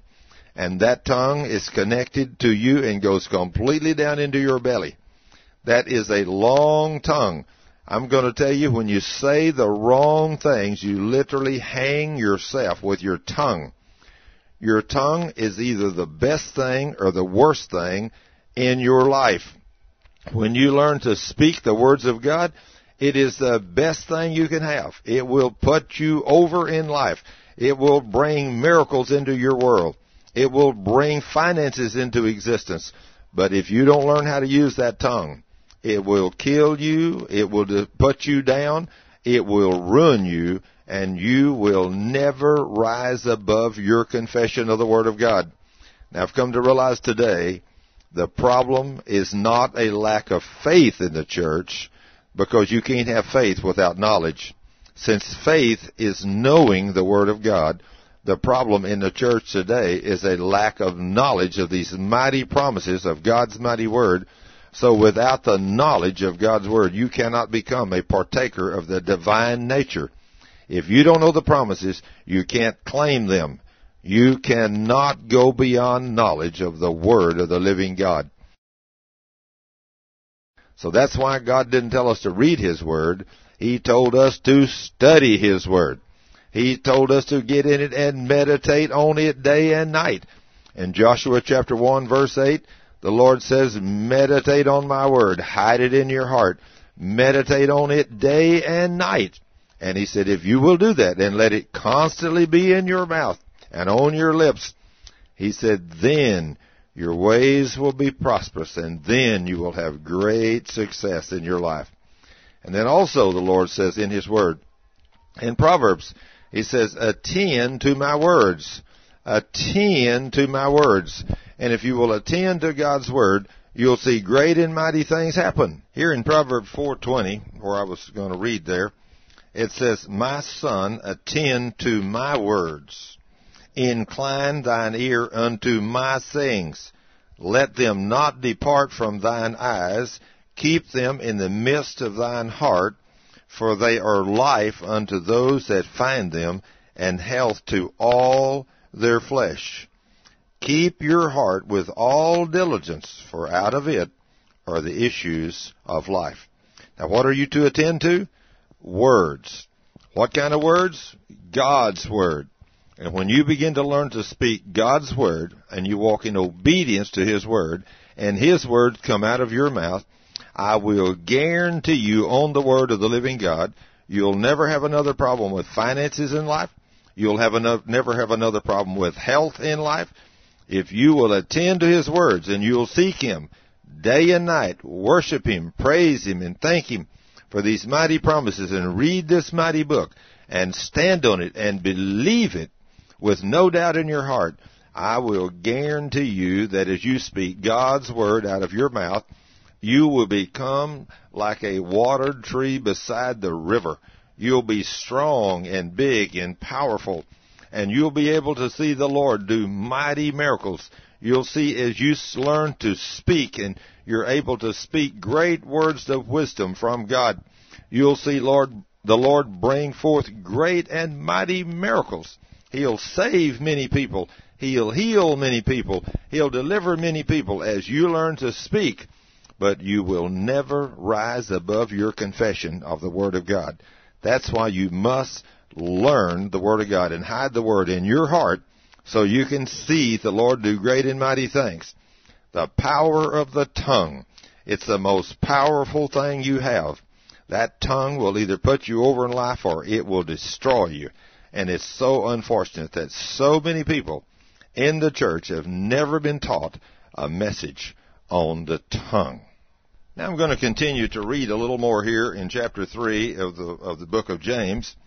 It says, behold also the ships, which though they be so great and are driven of fierce winds, yet are they turned about with a very small rudder, whithersoever the governor listeth. Even so the tongue is a little member, and it boasteth great things. Behold, how great a matter a little fire kindleth. And the tongue is a fire, a world of iniquity, and so is the tongue among our members, that it defileth the whole body, and setteth on fire the course of nature, and it is set on fire of hell. Now I'm going to tell you the tongue is a devastating thing, and it will defile your entire body. So you must learn to control your tongue. Now the tongue, as we read there, the tongue can stop all these natural forces that are out there. The tongue can destroy the very course of nature that causes you to be healthy. If you begin to say, I believe I've got this, or I've got this, or I got pneumonia, or I got a cold, or I got sinus problems, or whatever I've got, I'm going to tell you, you're going to have it because you're agreeing with the devil. You know, you've got to believe that you're healed. Don't go around saying, well, my mother died with cancer, so I guess I'll die with cancer. If you agree with that, I can assure you that sooner or later you're going to say that enough times that cancer is going to come up on you. So learn to confess the Word. Don't confess anything but the Word. And the Word says that Jesus healed you on the cross. So if Jesus healed you on the cross, speak the Word. Don't use negative words. Now then, it says in verse 7 and 8 there, it says, every kind of beast and of birds and serpents and of things in the sea is tamed and hath been tamed of mankind, but the tongue can no man tame. Then if you might say, well, if no man can tame the tongue, there's not a use me even trying. But I'm going to tell you, the Holy Ghost which lives in you can and will control your tongue if you will just yield that little flapping thing to Him. Now, if you will ask the Lord, and I realize many people in the church today don't believe that there's a second event called the baptism of the Holy Spirit. Well, let me tell you, there most definitely is. I was raised in a church that didn't teach that, but one day I got a hold of being filled with the Holy Ghost. And I'm telling you, it has made such a dramatic change in my life. So whatever you do, every morning when you wake up, believe that promise in Luke 11:13 that says, if you ask the Father, He will give you the Holy Spirit. So ask Him to fill you to overflowing with the Holy Spirit, because the Holy Spirit is the only thing that can control your tongue. So, if you will let Him have control, these great and mighty promises that are in God's Word will become a reality to you. You'll be able to control your tongue because the Holy Ghost is going to be doing it. And when you learn these great and precious promises that God gives you in the Word, you will never confess defeat or sickness and disease ever again. Even when it looks like things are not working. That's when people fall apart and start saying, it's not working. I'm praying, but things are getting worse. Well, your confession is wrong. You've not believed the Word. When I walked into that hospital with my granddaughter in 2001 of October the 13th, when they told me that her face, when I saw her face tore all to pieces, and they told me her brain stem was severed, her eyes were disconnected, her skull was crushed in 5 places, her chest was crushed, and her right knee was crushed, and her left leg broken in 2 places. I didn't go by what I saw. If I had, I'd have lost that little girl. I stood on God's mighty Word. I confessed the Word.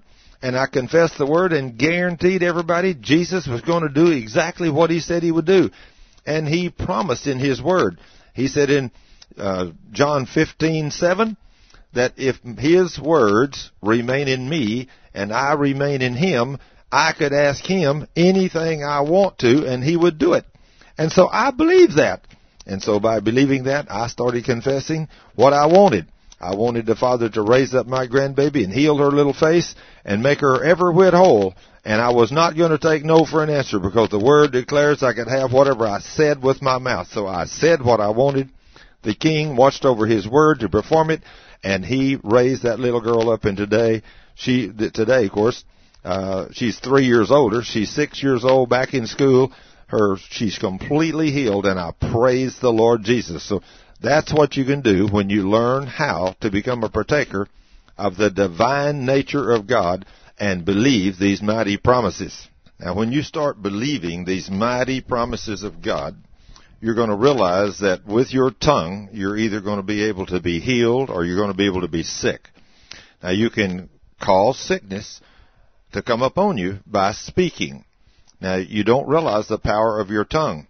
But just like the Word of God says in Galatians 3:13, 14, and 15, He clearly says there in Galatians 3, Christ has redeemed us from the curse of the law, being made a curse for us, for it is written, Cursed is every one that hangeth on a tree, that the blessings of Abraham might come on the Gentiles through Jesus Christ, that we might receive the promise of the Spirit through faith.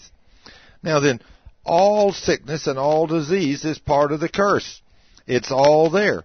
Because in Deuteronomy 28, and I have taught this many times in Deuteronomy 28, in verse 61, He says, Every sickness and every plague which is not written in the book of this law, them will the Lord bring upon thee until you be destroyed. But praise the Lord Jesus Christ, our King, our Lord, our Savior, our God, our Master. He redeemed us from the curse by becoming a curse for us. So if He bore the curse, there's no use in me and you and Him having the sickness and disease. But if you don't know this, when the enemy puts a symptom upon you and you agree with him with your tongue, you've given that beast legal right to make you sick. So whatever you do, stand on the Word. Now I have lived in this and walked in this now about 20 years, not had one single sick day in the last 20 years. So if it's worked for me, I've walked holy before God. I've walked in the righteousness of Christ. I have confessed the right things. I have received Jesus Christ as my healer, not only as my Savior, but my healer, and I have not had one single sick day. And praise God, I confess that, so I'm not going to have any more because I've learned how to control my tongue. Praise the Lord Jesus. Let's take the Word of God, which is forever settled in heaven, according to Psalms 119:89, and it clearly says the Word of God is forever settled in heaven. Well, if you don't know what the Word of God says, then you can't declare with your mouth what the Word says. So most people are like I was most of my life. When you wake up in the morning and you've got a pain somewhere or a pain in your chest, most people will say the wrong things. They will say, I hurt, I have a chest pain, or I feel like I'm having a heart attack, or I feel like I'm coming down with the flu. Will you please pray for me? Well, it doesn't do any good to pray for people that have the wrong confession. You have to get those people to believe the Word of God. And when they get to where they believe God's mighty Word, then the words out of their mouth will agree with the Word of God and not with the enemy. Because what you're doing whenever you agree with the enemy by saying, I'm sick, you're agreeing with the enemy and you're exercising faith in the works of the devil instead of God. Because the Word of God, which says, by the stripes of Jesus, you are healed. Well, if you're willing to confess that with no doubt in your heart, you will see the devil flee from you. But if you agree with the enemy, it will make you sick. Now, the average Christian today is just exactly like I was the majority of my life. When I begin to read this book and take everything at face value in this book and realize that this book is not difficult, it is an owner's manual written to me, a child of the King, telling me what to do and what not to do and what I can do with my tongue and the power I have in my tongue, I realize that the Word of God is the most powerful thing in the universe, and it is absolutely a creative power that will bring forth great and mighty miracles when spoken out of my mouth. Now, if I agree with the enemy, and I say with my mouth, I'm sick, the enemy, until you sin, he cannot touch you. Now, Jesus came to bear your sickness and remove your disease according to Isaiah 53:4 and 5, Matthew 8:17, and 1 Peter 2:24. Now, if your words agree with those words and you walk holy before God, you don't never have to be sick again. But the majority of the church is not there. They do not know these promises. So it's a lack of knowledge of the Word. So just like Hosea 4:6 says, because of a lack of knowledge, my people are destroyed. And that's what's wrong with us today. That was my problem. But when I get a hold of the Word of God and begin to confess out of my mouth the power of the Word, then I never have been sick since that day, since I got a hold of this about 20 years ago. If you do not learn these promises and you do not speak them out of your mouth, when the enemy comes upon you and puts a symptom upon you, he will defeat you. Now remember this. The enemy is completely defeated. He was defeated on the cross by our King 2,000 years ago. 1 John 3:8 clearly says that Jesus came to destroy the works of the devil. Now, if our King came to destroy the works of the devil, he destroyed that beast. Hebrews 2:14 clearly says, by becoming flesh and blood, Jesus destroyed him who had the power of death, that is the devil. Colossians 2:15 says Jesus disarmed him and completely spoiled him and triumphed over him completely in the cross. And then he turned to you and me in Luke chapter 10, verse 19 and 20, and says, behold, I give unto you power to trample or tread on the serpent, Satan, and his scorpions or his demons. All power are given to you over them. They shall in no wise hurt you. But be not thankful that the evil spirits have to be subject to you, but rather be thankful your names are written in heaven. Now, until you get a hold of the fact that as long as you walk in obedience to God's Word, those demons have no claim to you. So when they come and try to put a symptom upon you, You will not get sick until with your mouth you agree with the devil with your symptoms. If you will rebuke him and drive him away, you can drive him away. Now there is some cases that when you sin and a demon comes in, you got to remember there is, according to Ephesians chapter 6, there is principalities, there is powers, there's rulers of darkness, and then there's a spiritual wickedness in the heavenlies. I believe those first three classes of demons are earthbound, and they walk, and they get more powerful as they go along. When you get a ruler of darkness, the beast is hard to get out. But when you get one of them, and the higher up in the faith realm you walk, the bigger will be the demons that you will encounter. And so whenever the bigger demons come in, you just got a larger fight on your hand. But you can be and will be the winner, even if Satan himself comes to you, just like he did to Judas. And it says, and Satan entered Judas when Judas yielded to him. Well, don't yield to that beast. Remember that you and I, in the name of Jesus and by the power of the Holy Ghost, have complete power and authority over Satan and his hosts. So don't yield to them. Rebuke them. Drive them away. Take the word of God. Tell him. Speak out of your mouth. Satan, I was healed by the stripes of Jesus. Satan, I have power over you because it is written in Luke 10:19 and 20. And you speak to that devil. And you do the same thing Jesus did. When Jesus came to this earth, he went about after John the Baptist had come and getting people to repent of their sins. John the Baptist came and prepared the way of the Lord. He got the people to repent of their sins. Now then, their sins had opened the doors to the demonic world, and Satan came into them to kill, steal, and to destroy.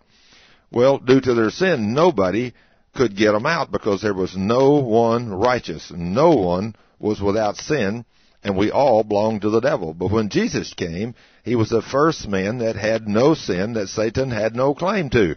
So Satan had nothing in him. He clearly told us that because he didn't have any sin in him. Well, when you and I have been made the righteousness of God in Christ, the power in our tongue will deliver us from the devil. So when he comes as a defeated foe and puts symptoms upon you, far too many Christians don't know this, and so they yield to the devil. They yield to his ways. They yield to his pains. They yield to his temptations. And he comes in to kill, steal, and to destroy. But we are clearly told that we should die to sin and live unto righteousness.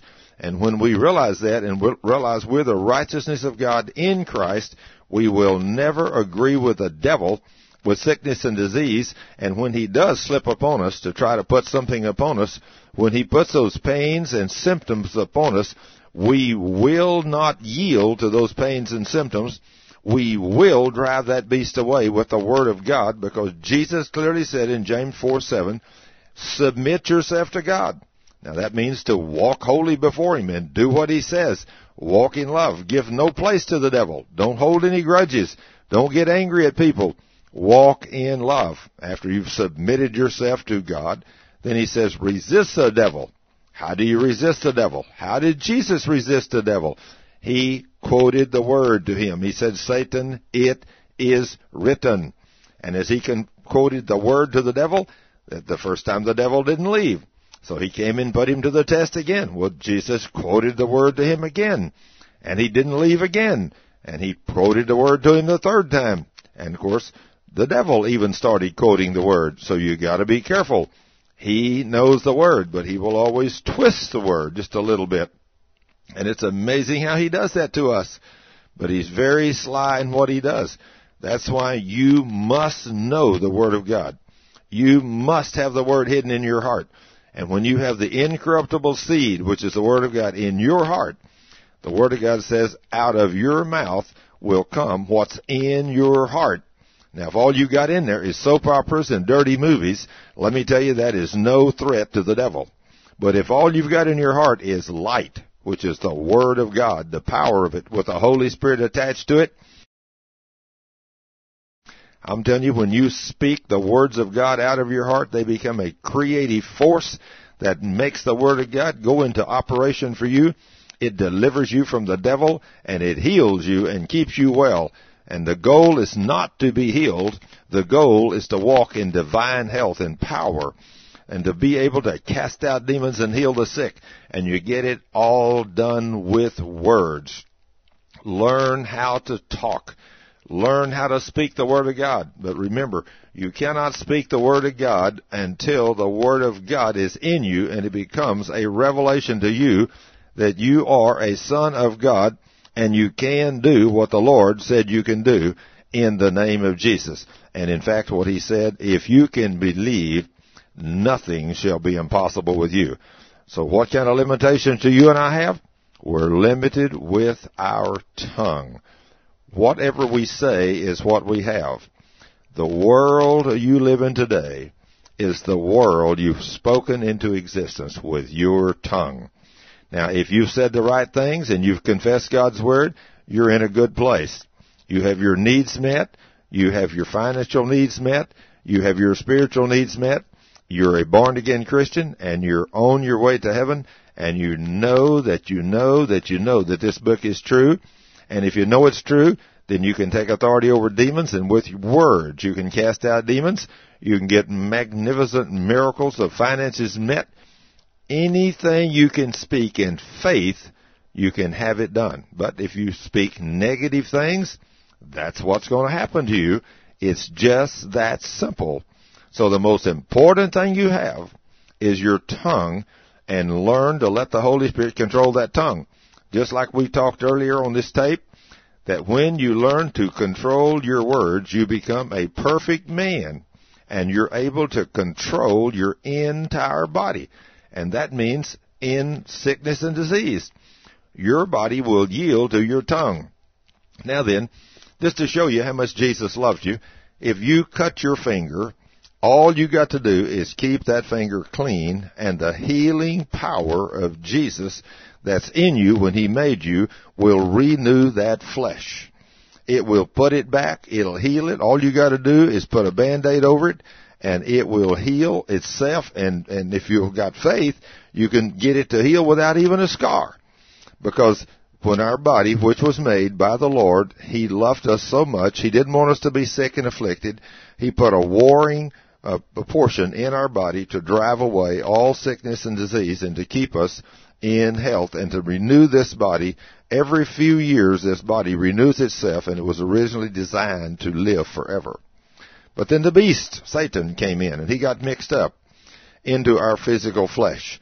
And one of the most misunderstood things in the whole body of Christ is that a Christian cannot have a demon. That's what you're told, but that is not true. A Christian most definitely can have a demon. That's where all sickness and disease comes from. Satan and his host. He just like Job. That's no doubt about it. That's where the demons came into Job, and the boils and the sores and everything came upon him. Well, that's never changed. Satan is the author of all sickness and disease. The crippling things, because all good and perfect gifts comes from the Father in heaven. Everything else comes from the devil. The dividing line is in John 10:10. The first part of that says, the thief, which is Satan, come to kill, steal, and to destroy. But I, Jesus, come to give you life and give it to you abundantly. Being poor is not life abundant. Being sick is not life abundant. Living way below your means and having a need of everything is not life abundant. Jesus came to give you life and give it to you abundantly. You're only going to have it when you learn to speak by faith the Word of God. So when you learn to speak the Word of God, it will become such an awesome, awesome reality to you that you'll speak it and you'll walk in it and you'll have no doubt that it's going to work. So when you get to this level of faith, this faith that overcomes the world, this is the victory that overcomes the world. Even our faith or our trust in the Word of God, when you get to that point, you'll never need a health insurance plan again. You'll never need a doctor again. You'll have the best doctor in the world. You'll have Jesus, and you'll stand on His promises, and you'll see Him do glorious things. Just like I stood on these mighty promises on January the 6th of 2002 for my little grandbaby, which was 3 years old, that had her eyes disconnected in a car accident due to a tremendous impact. The cords coming from her eyes to her brain were literally disconnected and jerked out of her brain. The doctors told me there's no surgery in the world can put that back. But I'm telling you, I met in a Baptist church in Justin, Texas with about 40 people, faith people. And we prayed for 2 solid hours, and in 3 weeks, the King of the universe reconnected my grandbaby's eyes. I'm telling you, we spoke faith. Doctors told me she'd never see again. I said, I do not receive that curse in the name of Jesus. They didn't understand the importance of words. I spoke words of faith. And that day when we knelt and prayed, we all spoke words of faith. And our King Jesus showed up by the power of the Holy Ghost. And in 3 weeks' time, he put those little cords back to that brain and made them hook up like they're supposed to. And today, my grandbaby's 6 years old, and she can see fine out of those eyes. I'm telling you, God's Word works. But you got to learn how to speak and do something in faith. Now stop using those old faith-destroying phrases. If it be your will, find out what His will is, and then stand on those mighty promises in God's Word with no doubt in your heart. Speak words of faith, and you will see the King do great and mighty things when you learn how to talk. I'm going to go over another one of these mighty promises as we talked about earlier in the 2 Peter chapter 1 about these mighty promises. Let me tell you one of these mighty promises. One of these mighty promises, another one of them is in James 5:14, 15, and 16.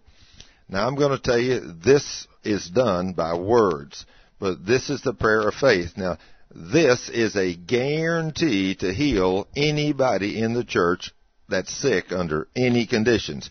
I don't have any idea how you can get anything else out of this than what it says. But when you read this scripture, it clearly says in James 5:14, is any sick among you? Now, I don't know about anybody else, but I'm just the kind of guy that's simple enough to believe that if God says is any sick among you, He meant anybody. Now, is any sick among you pretty hard to mess up? It says, let him call for the elders of the church. Well, who are the elders of the church? That's anybody that's well-founded in the faith. You might have some very young men that are elders of the church, but usually that's not the case. Usually young men have not been trained by a mentor, and those young men are not grounded in the faith. But it's unfortunate that a lot of old men are not founded in the faith. They don't know the Word of God either. So what you need when it says let the elders, the Word of God is assuming here that the men, by the time they get a little older, have got the Word of God hidden in their heart, and they know who they are. But today, unfortunately, there's so few, even older men, that know anything about God's Word. I know. I was one of those, but when I finally got a hold of this, is any sick among you, let him call for the elders of the church and have them pray over him and anoint him with oil. So far, that doesn't sound too hard, does it? And the prayer of faith. The what? The prayer of faith.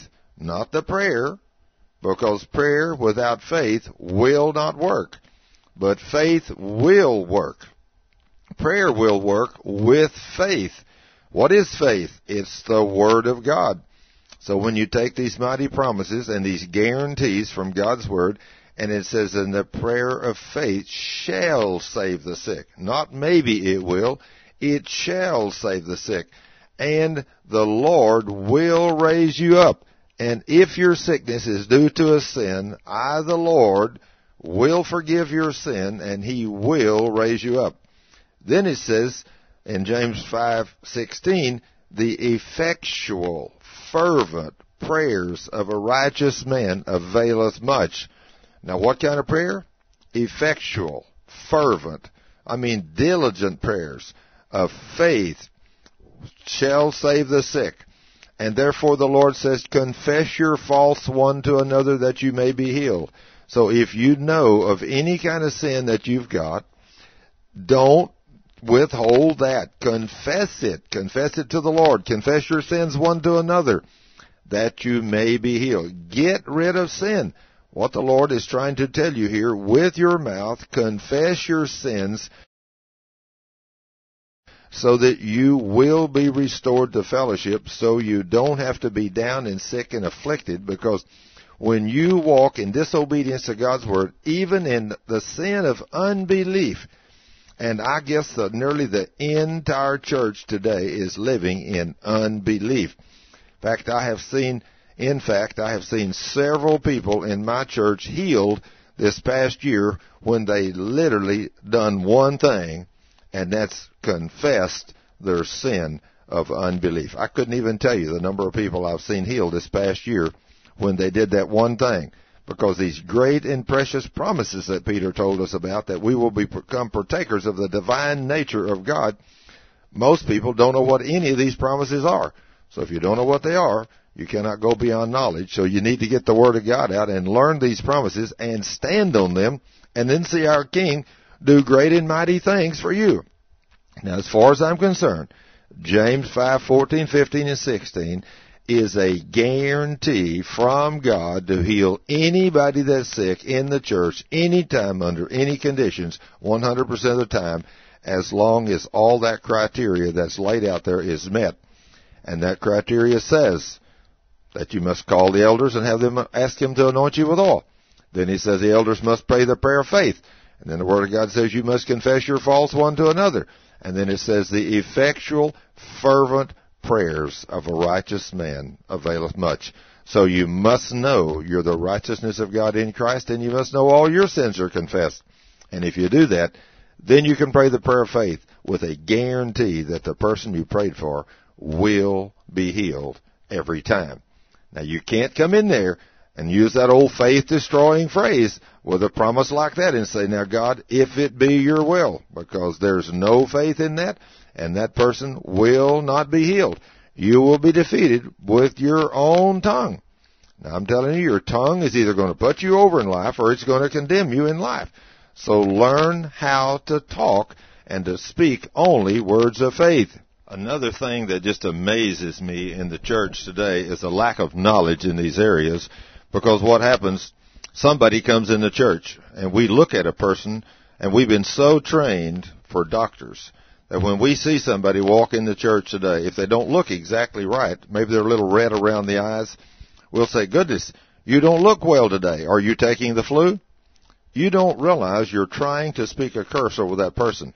Just like the other night, a young man and I was carrying some bags down a staircase, and a woman, that's a Christian woman, but she'd never learned these principles. He's carrying this bag down, and it was a little heavy, but he's strong. She said, you better be careful. You're liable to strain a hernia on yourself. And, of course, he was very intelligent in the Word of God. And he turned to her and said, ma'am, you're trying to speak a curse over me. She didn't have a clue what he was saying. She had no knowledge of this. It had not become a revelation to her because she had never learned to control her tongue. And that's what's wrong with us in the church today. We do not learn how to control our tongue. This young man has learned to control his tongue. What happens is the person walks in and they look bad, and you speak, you look bad. And the person says, yeah, I do feel bad. I feel like I'm coming down with something. Well, the devil, he will get out his little chart and say, well, what do you think's wrong with you? You think you're coming down with the flu? And if you say, well, I really guess, and of course he's doing this through the mouth of another person, and you say, yes, I really believe I'm coming down with the flu. Well, you have just condemned your body with your own tongue, and the devil will definitely oblige you, and he'll put that flu on you. What you should say is when somebody walks in, you should say, you don't look extremely well today, but I'm telling you, you're healed by the stripes of Jesus. Let me lay my hands on you and cast this devil out of you, and Jesus Christ will heal you and set you free. And when we start doing that, you're going to start seeing the Lord deliver people, and you're going to start seeing people walk in divine health. But today, the average Christian, when you walk up to one of them and say, I want to pray for you for your healing, oh, they say, that's okay, I'm going to the doctor. Well, you might as well not pray for that person because they have no faith. And with no faith, they're living in total unbelief and doubt. And Jesus himself, when he was here with the Holy Ghost and power without measure in his own hometown of Nazareth, there Jesus could do no mighty works because of their unbelief. when unbelief is running rampant, forget it. You might as well do some teaching with these people, because their tongues are not trained and their tongues are keeping them defeated. Even in Mark 9, when the men had been anointed with the Holy Ghost and to go out and cast out demons and heal the sick, they run into a demon that intimidated them in Mark 9. They couldn't cast him out. And they said, Lord, why could we not cast him out? And the Lord says, because of your unbelief. What is it that is our problem? Unbelief. Well, how'd you get rid of this unbelief? He said, this kind of unbelief comes out by prayer and fasting. That's another thing we fell short on. We don't do much fasting. So fasting and prayer, talking to God, reading His Word, will build you up in this most holy faith. And then you will be able to walk in divine health. You will not let the devil do this to you anymore. When you get a hold of these things, you'll never confess sickness and disease again. You'll hide these mighty promises of God in your heart, and you will control your body, and you will not have to be sick again. I've walked in this now for 20 years, but I'm telling you, the only way you can do it is have these mighty promises hidden in your heart, and then learn to speak those words of God out of your mouth, which will bring forth a creative force that will cause your body to line up with your spoken words. And when you do, you don't never have to be sick again. Praise the Lord. I've learned a lot of things in the last few years about the Word of God. And used to, when I first started teaching a healing school, I would only read verse 24 of 1 Peter 2:24. In fact, I would only quote the last line of 1 Peter 2:24, which says, by whose stripes you were healed. But I've now learned there's some requirements that you must meet before that'll work for you. So I'm going to start all the way back up at 1 Peter 2:21. And when I learned this made a tremendous difference in my ability to teach people God's Word to see them get healed. I now know that sin is what keeps us sick and afflicted. Because listen to what 1 Peter 2:21 says. For even hereunto were you called, because Christ also suffered for us, leaving us an example that we should follow His steps. Well, we can consider that we're supposed to follow the steps of Jesus, but we don't really take that literally. Well, that's where we mess up. People's got to where they don't take the Word of God literally, but it was written simple for you and I to take literal.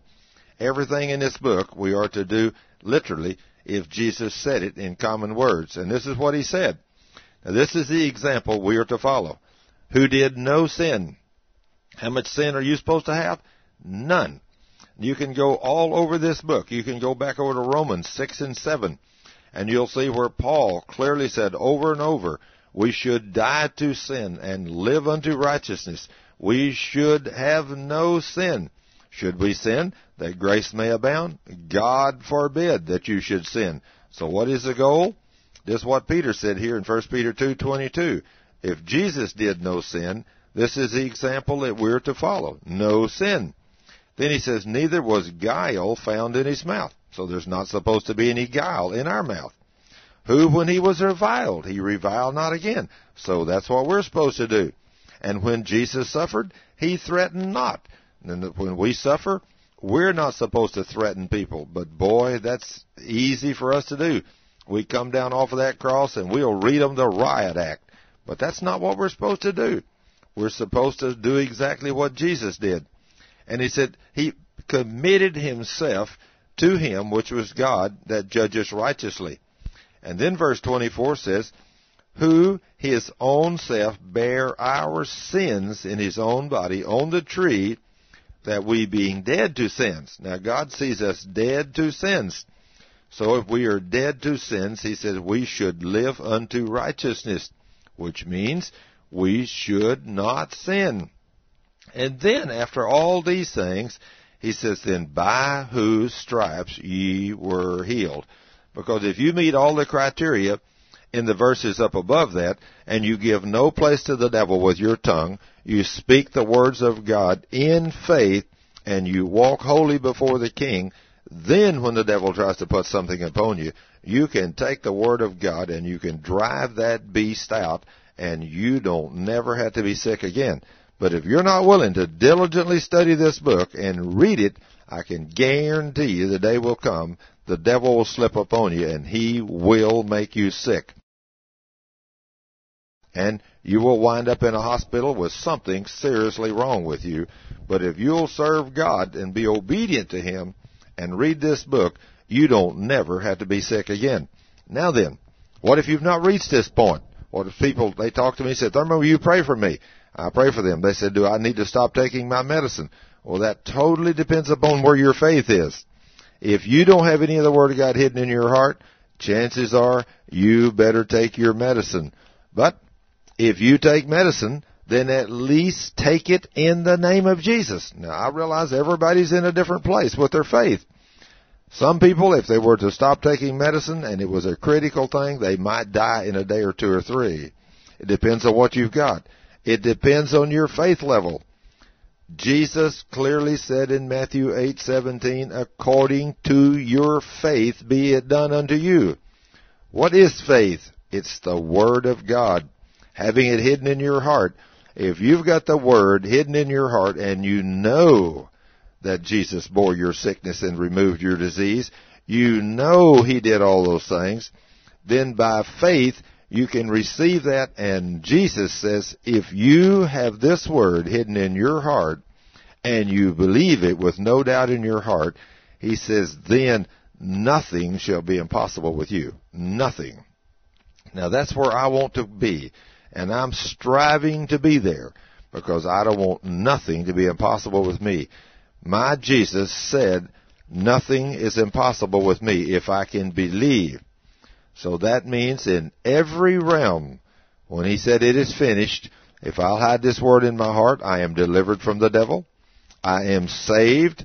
I confess that with my mouth and I believe with my heart. So therefore I am born again. How did I get that done? With words. He also said that He healed me. That's also in the word sozo. The word sozo means saved, healed, delivered, preserved, and made whole. If you're willing to confess by faith that you're not only saved, but you're healed, you're made whole, you're delivered, and you're preserved, then all those things will become a reality to you, because by faith you go every day speaking those things out of your mouth, and your tongue is the most powerful thing you have, and that magnificent creative force in your mouth, when you speak God's Word, will bring these things to a reality, a real thing, and they will be health to all your flesh, and you don't ever have to be sick again. But you must walk holy before God if you want these things to work for you. Now you must realize that faith is where the battle is won. The victory is in faith. Because the Word of God says in 1 John 5:4, this is the victory that overcometh the world, even our faith. So, if you believe God's Word, if you have faith, then faith is the victory that overcomes the world. And it's written for us in 1 John 5:4. So you've got to believe that. Now then, you must realize that Satan has no claim to you as a Christian as long as you walk holy before God. And Satan cannot do anything to you until you give him legal right with your tongue. Now the Word of God is very clear as you look at it. You find out that far greater is the Holy Ghost that lives in you than the devil that lives in the world, because also in 1 John 4:4 it says, ye are of God, little children, and you have overcome them, because greater is He that is in you than he that is in the world. Now then, if we have that great power in us, we have the power to overcome. Well, how do we overcome? Well, Revelation 12:11 says, and they overcame him, the devil, by the blood of the Lamb and by the word of their testimony. Now this right here is such an incidental little statement that if you're not careful, you can read right over this and not realize the power of words. They overcame him. Who is him? The devil. By the blood of the Lamb. Who's the blood of the Lamb? That's the blood of our Savior that was spilt on Calvary for you and me. And then by the word of their testimony, the word that they confessed, the word of God, we overcome him with the word. If you will believe the word of God clearly says, for whosoever is born of God overcometh the world. Now, all you got to do is learn how to talk and learn the authority of words. That when words are so important, Jesus even told you in his word that your words are so important that he's even going to hold you accountable for every idle word that you speak. Matthew 12:36 and 37. You will be condemned by your words, or you will be justified by your words. That means in the flesh realm and the spirit realm. So the most important thing you'll ever do is learn how to speak the Word of God. And when you speak the Word of God in faith, it will bring forth great and mighty miracles in your life. I want to quote a verse for you in Proverbs 6:2, just to give you again the power of words. Proverbs 6:2 says, you are snared with the words of your mouth. Your saying is so important. And when you get into this Bible, you will find that all over this book there is mighty statements made about words. Well, if you're snared with the words of your mouth, what does that mean? Do you understand what this means? Do you have any clue how the words of your mouth can condemn you? Well, I'm going to tell you, words will work for you because they work for Jesus. Now, these words are working for you or against you. Now then, if you start saying that I just can't do certain things, I'm so tired. In fact, I have people all the time make that statement to me because I am up day and night. And I'm up working and calling people and going and ministering to people. And people will almost always come to me at church and say, I know you're so busy and I know you must be tired. I say, please don't speak a curse over me. I said, I don't get tired. I said, the Lord is my strength. The Lord Jesus Christ is my strength. And he renews my youth daily like the eagles. So I don't get tired. I'm not weak. I'm strong. So if you get people that are constantly saying, oh, I just can't do this, or whatever, I don't understand why I can't get healed, or I don't understand why I'm so nervous, or whatever it is. If you could follow them around all day and you could record everything they say, I'm going to tell you that they're making the wrong confession over and over and over, and their body is hearing that, and it's responding to those words.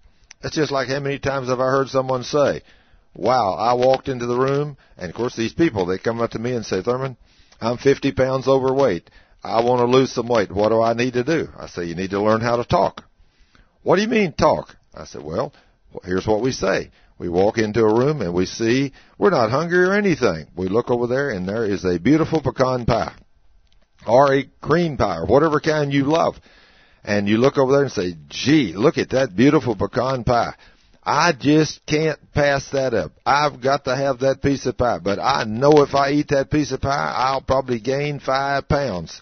I don't know how many times I've heard Christian people make that negative confession.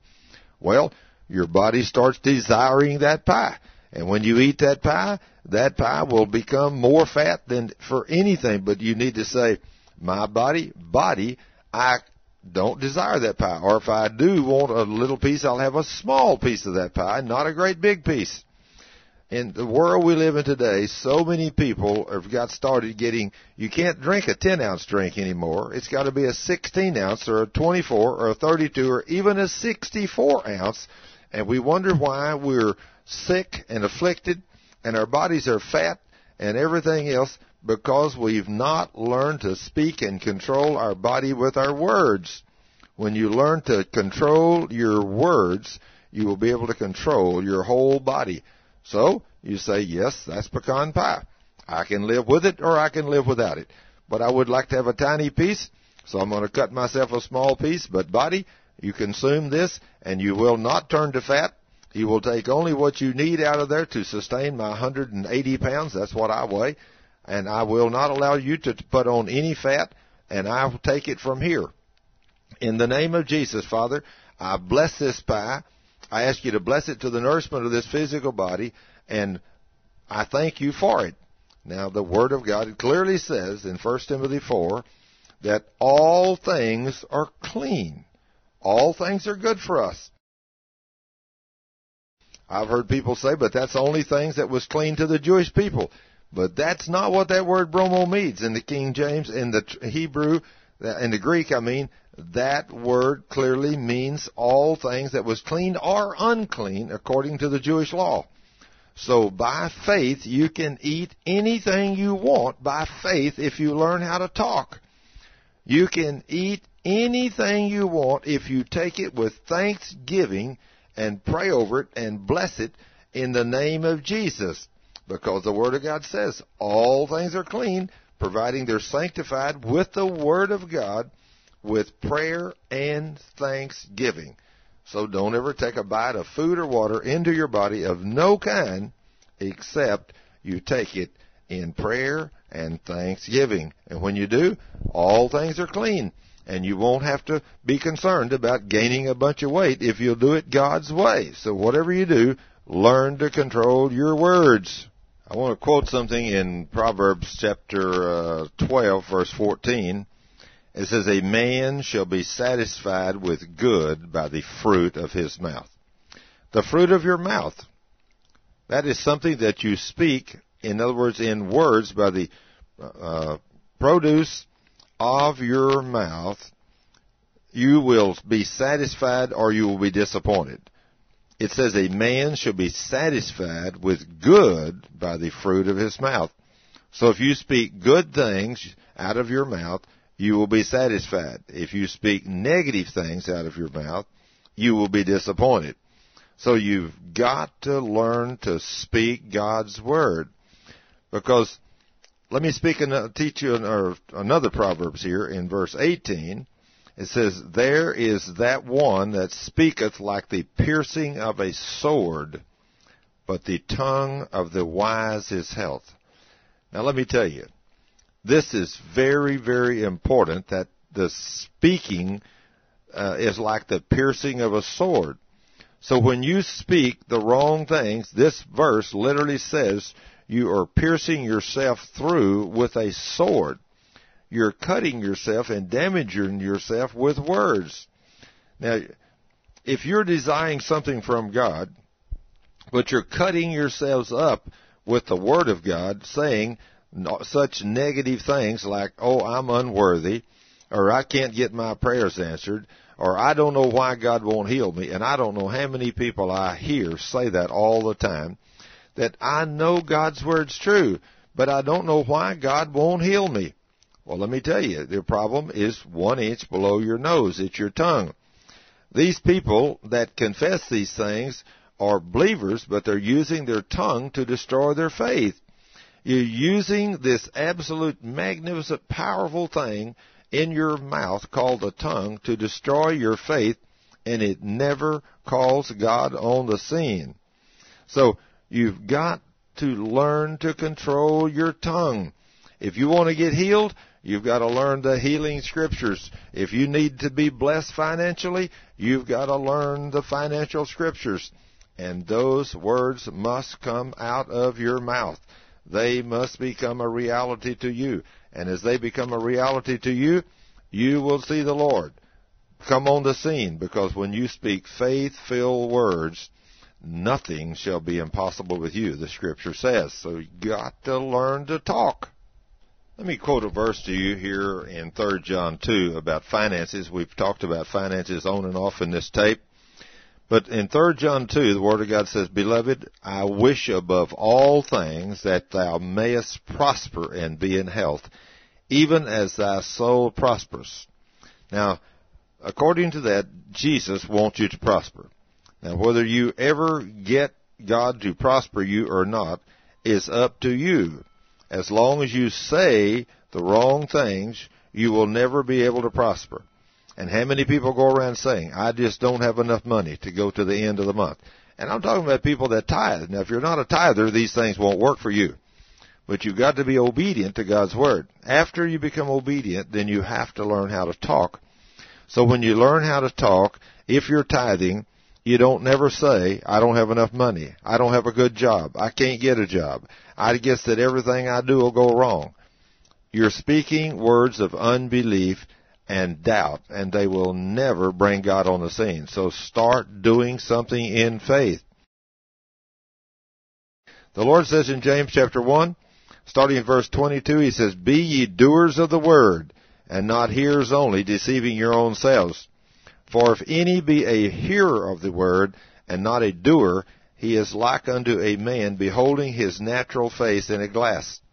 For he beholdeth himself, and he goeth his way, and straightway forgetteth what manner of man he was. But whom looketh into the perfect law of liberty, and continueth therein, he being not a forgetful hearer, but a doer of the word, this man shall be blessed in his deed. Now you've got to remember and look into the perfect law of liberty, the perfect law of God.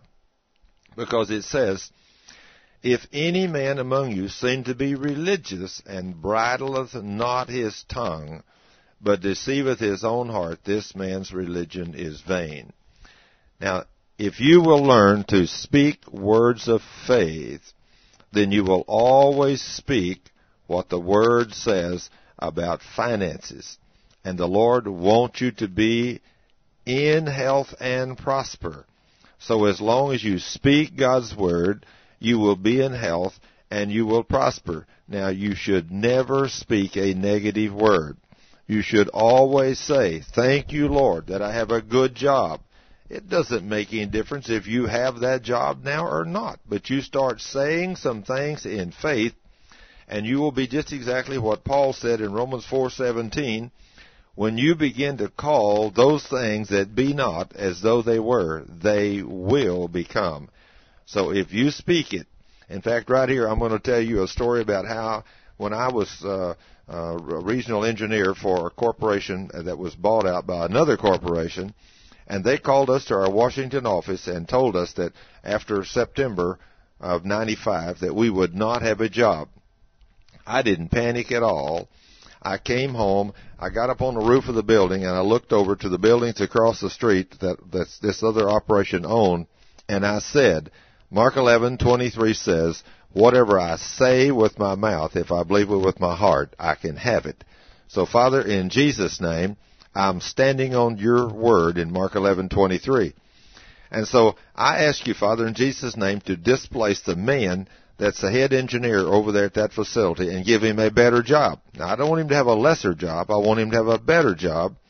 And then, Father, I am tired of traveling. I've been traveling for many years with this corporation, so I am ready to settle down at home these last 10 or 15 years, whatever I'm going to work.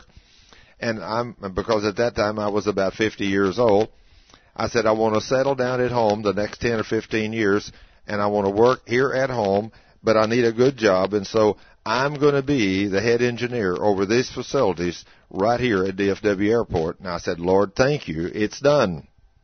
Well, I walked out of there and I walked downstairs and I said, well, I'm going to be the head engineer over there for the new corporation right here at DFW Airport. And they said, well, how do you know? I said, because the Word of God says so. And everybody kind of laughed. Have you been over and talked to them yet? I said, no, but I talked to God. And He's the one that I'm working for, not anybody else. All for the next 6 months, I spoke those words. People said, what are you going to do, Thurman? I said, I'm going to be the head engineer over there at that facility. They thought, and you've not even been over to talk to him? I said, no, I've talked to God. He's all I need to talk to. What had happened within a month after I began to speak that, the Lord displaced that man's wife, gave her a better job, and moved her to Miami, Florida, and she bought a house down there. Well, about a week before my job ended where I was, this man in Florida that was over the operation, he decided to do away with in-house maintenance. I mean, not external maintenance, outside maintenance, and start with in-house maintenance and in-house truck maintenance and everything. And so he called the man that was there at DFW and asked him if he'd be the head engineer down there for him. And he accepted. So he was going to be gone in a week. He went and told the VP that in 1 week he would be gone. Well, the VP didn't know what to do. He had had this man for over 10 years. So about that time, I thought it's time for me to walk across the street. I got 1 week left on my job. I've claimed that job. I've been telling everybody I was going to have it, so I better go across there and claim it. So I went across there.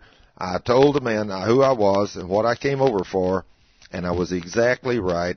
I came right in, worked with that man 1 week, took his position.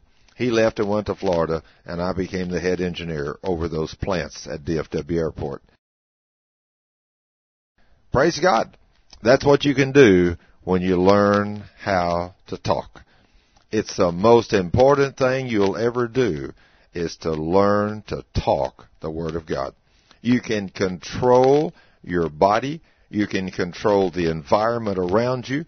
You can control everything because God made you in His image and His likeness, and you control everything around you with words of faith, words from the written Word of the living God. So whatever you do, learn to speak these mighty words of faith.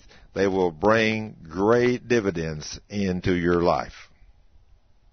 Now I want to quote just a few verses and a few statements that's made by the Proverbs or in the Proverbs. If you will take the Proverbs and go through there and you'll highlight every verse that has anything to say about words or the tongue or the mouth, you will find a lot of things. Now, in Proverbs 21:23, the Word of God says, "Whoso keepeth his mouth and his tongue keepeth his soul from trouble." And in verse 25, that was 21:23. This is Proverbs 12:25. It says, "Heaviness in the heart of man maketh it stoop, but a good word maketh it glad."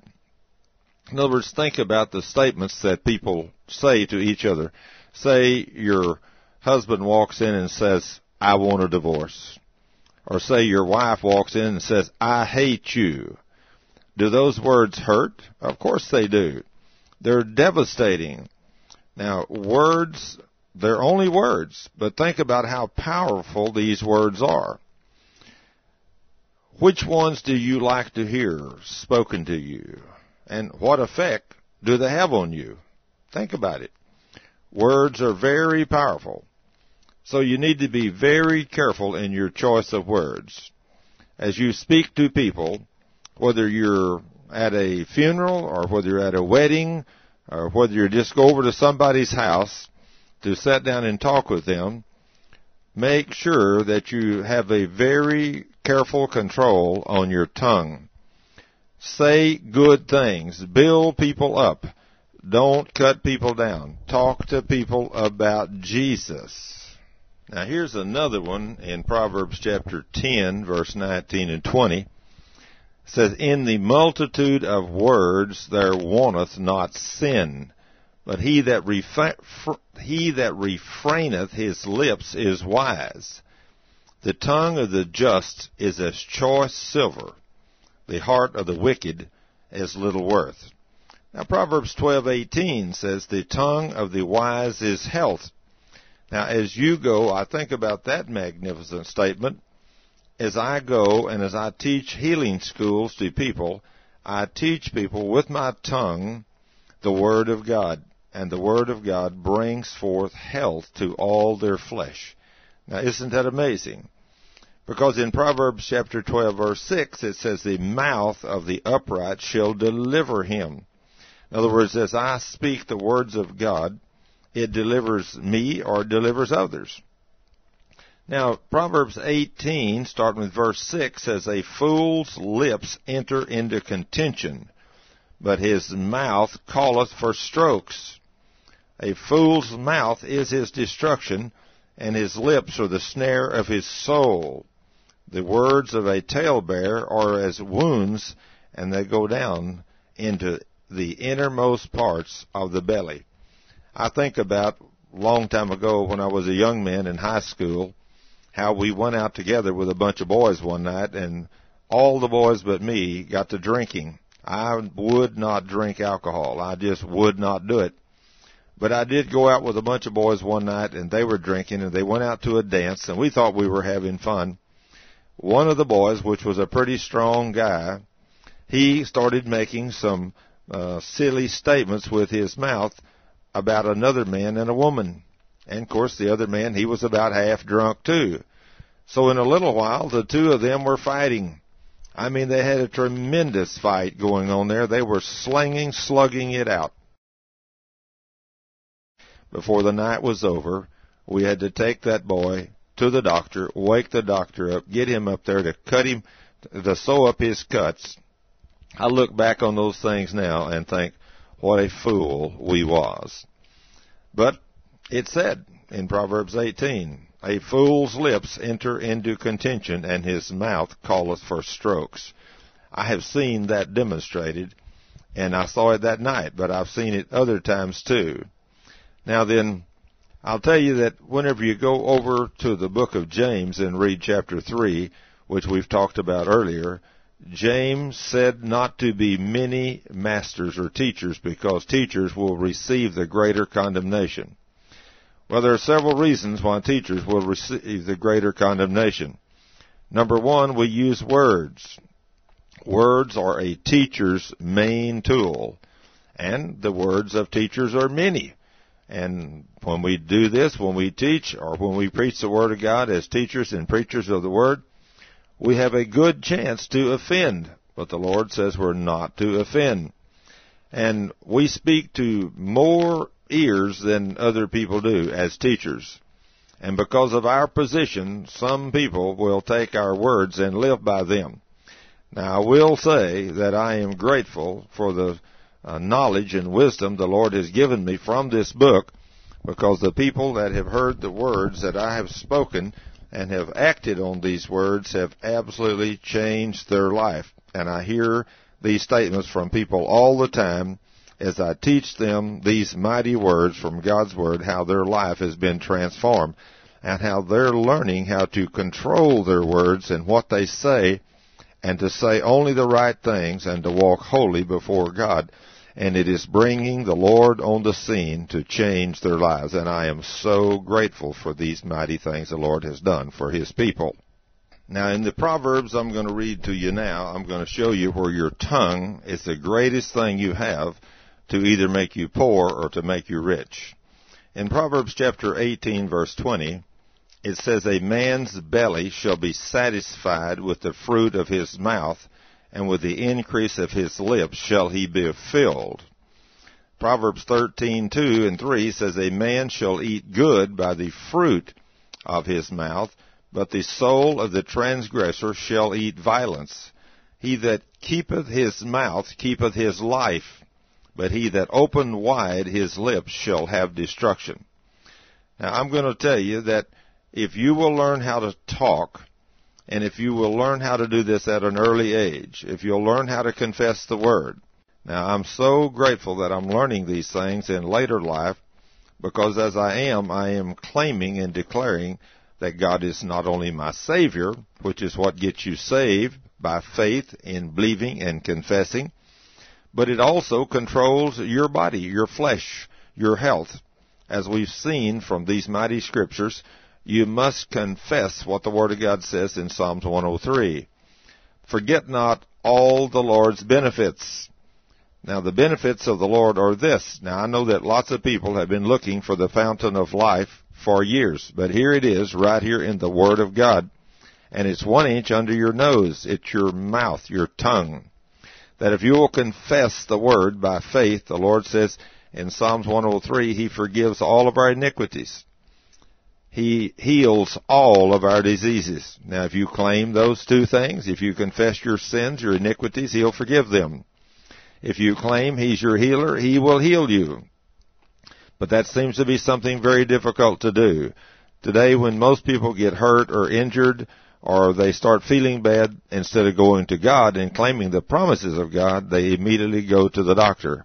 And that's the wrong thing to do. That's not faith. That is absolutely not faith in God's Word. But if you will confess these promises and then continue on that the Lord saves you from destruction, the Lord, He satisfies your mouth daily with good things. You claim that on a regular basis. Every day would be good. And then say that the Lord renews my youth daily like the eagles. You claim that every day, and you won't get old near as quick. But you listen to the average person. They stand around talking, especially after they get past 40 or 50 years old. Most Christians have never been taught what the Word of God says about your mouth.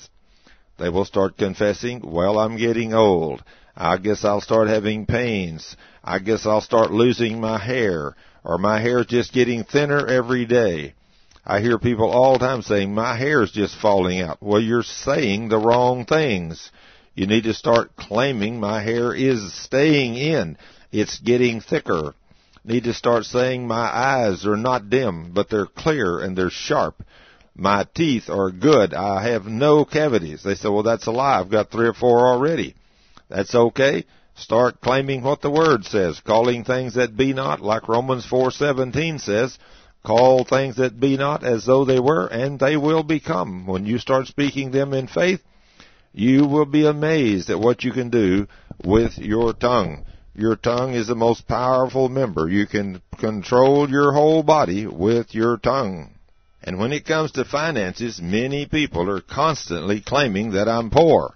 I don't have anything. Well, those people will never have anything because they've never learned how to talk or to speak God's Word. If they go around saying I'm poor and I can't do anything, you're right, as long as you say that. Proverbs 12, verse 13 says, the wicked is snared by the transgression of his lips, but the just shall come out of trouble. A man shall be satisfied with good by the fruit of his mouth, and the recompense of a man's hand shall be rendered unto him. Proverbs 16:21 through 24 says, the sweetness of the lips increase learning. The heart of the wise teaches his mouth and adds learning to his lips. Pleasant words are as honeycomb, and sweet to the soul, and health to the bones. Now then, think about what these things are saying. Proverbs 18:8 says, the words of a talebearer are as wounds, and they go down into the innermost parts of the belly. Now then, if a man were to confess the wrong things, in fact, there's one other proverb here I'm going to read while I'm here, or one Psalms, Psalms 101, verse 5 says, whoso privately slandereth his neighbor, him will I cut off. Him that hath a high look and a proud heart will not I suffer. So your words are very, very important. Just like if you say the wrong things and condemn people with your mouth, you have to be so careful because you will not have good days. Even over in the book of 1 Peter, the Lord says, him that will have a long life and see good days must keep his tongue from speaking evil about others. How many people do you know that go around speaking evil about others? Well, if you want to have a good, long life, you must learn how to talk. I cannot overemphasize the importance of your tongue. It will put you over in life. It'll make you sick in life, or it'll make you healthy in life. It'll make you rich in life, or it'll make you poor in life. And according to the Word of God, it's all done with your tongue. If you start saying these things, they will bring mighty miracles into existence for you. Now then, we've been in Proverbs for a while, but now then over in the New Testament in Ephesians chapter 5, it even prohibits jesting and foolish and silly talking, and it's found right among some of these other very wicked statements here. He's put them right in the middle of fornication, uncleanness, and filthiness. Now then, jesting here is something that we want to talk about. Too many people say things that are not kind to other people, and they mean these things in jest. Though these are words, and these words cut and they kill, and it causes people to be hurt. So the Lord tells us very clearly that we're not supposed to jest. In other words, far too many Christians do this, but the Lord clearly tells you not to jest. In other words, if you're going to make a compliment to someone, make a nice compliment as a Christian person. don't make a compliment, don't say something like to a person that's, say someone, especially a lady, or say maybe you got a sister or something and she's 30, 40, 50 pounds overweight. I have been to several people's homes in my life when a brother would say, "Hey, Slim, how are you doing?" when he knew his sister was overweight. That's a cutting, jesting remark, and the Lord tells you not to do that. He will hold you accountable for that. Now, jesting and this witty talking is absolutely not to be done among Christians. In fact, it would be very wise, more than likely, if we would learn to keep our tongue silent a lot more than we do, because in Matthew chapter 5, verse 37, the Word of God says, "Let your yes be yes and your no be no. Whatsoever is more than this comes from evil." So if you're saying too many things, chances are the devil is controlling your tongue. In fact, in Ecclesiastes chapter 5, verse 2, it says, "Let your words be few." Does that say anything to you? I'm going to tell you, whoever said that talking made you important. I mean, it's amazing what happens here, because talking is not what makes you important. Who wants to hear someone talk all the time that don't have anything to say? What is wrong with silence? Conquer silence, and then come out speaking God's Word. When you get the Word of God hidden in your heart, go home, be silent, take the Word of God, and read the Word. Let the Word of God come out of your mouth, and as it comes out of your mouth and vibrates on your eardrums and penetrates into your brain and goes down into your spirit, it will change you in such a tremendous way that after you get God's Word in you, you'll come out speaking life and victory in Jesus. Then your yes will mean yes and your no will mean no. And when you hear persons or anyone speak that's speaking the Word of God, you will know that they have the Word of God hidden in their heart, and they will not speak these devastating things, and they will not destroy themselves with their tongue. Now, that is very, very important, because far too many people today in the church are destroying themselves with their tongue. You just start listening to people talk, and you will realize how many people are destroying themselves with their very tongue. Now then, I want to take you to the Word of God, back to the Old Testament, and I want to show you or read you a story out of the Old Testament that deals with words. And I want to show you how important these words are. Now, in 1 Samuel 17, first of all, we see two armies facing each other out here in the valley between Israel, and one side is the Philistines and the Israel's on the other. Now, every day there was this giant guy, and his name was Goliath, and the Bible says this guy is a champion of the Philistines. He was about 10 feet tall. He had a helmet of brass and a coat that covered him that was made out of brass, and this thing must have weighed 150 pounds. A spear which weighed about 19 pounds, and he had a man to hold his shield. Now, this guy was a giant of a man. Now, I can only imagine a man 10 feet tall with all this brass and stuff on him. And this guy, we see that this giant Goliath would come out every day and speak words. He was able to absolutely put fear into the heart of the armies of God with words. Now then, I think about what this guy's doing here now. He's just like the devil today. He's doing us the same way. The devil puts fear in our heart with sickness, disease, and everything else, and we don't know who he is, so we allow this beast to beat up on us. But he says there in verse 10, "I defy the armies of Israel this day." And then he goes on and says, "When Saul and Israel heard these words of the Philistine, they were dismayed and greatly afraid." So this was the setting. The armies of God were paralyzed by the words of this giant. Now, God needed a man who was filled with His Word to go against Goliath. And that's the thing today. We have to have a man that knows the Word of God to go against the devil and to fight the battles for us. So, they didn't have anybody.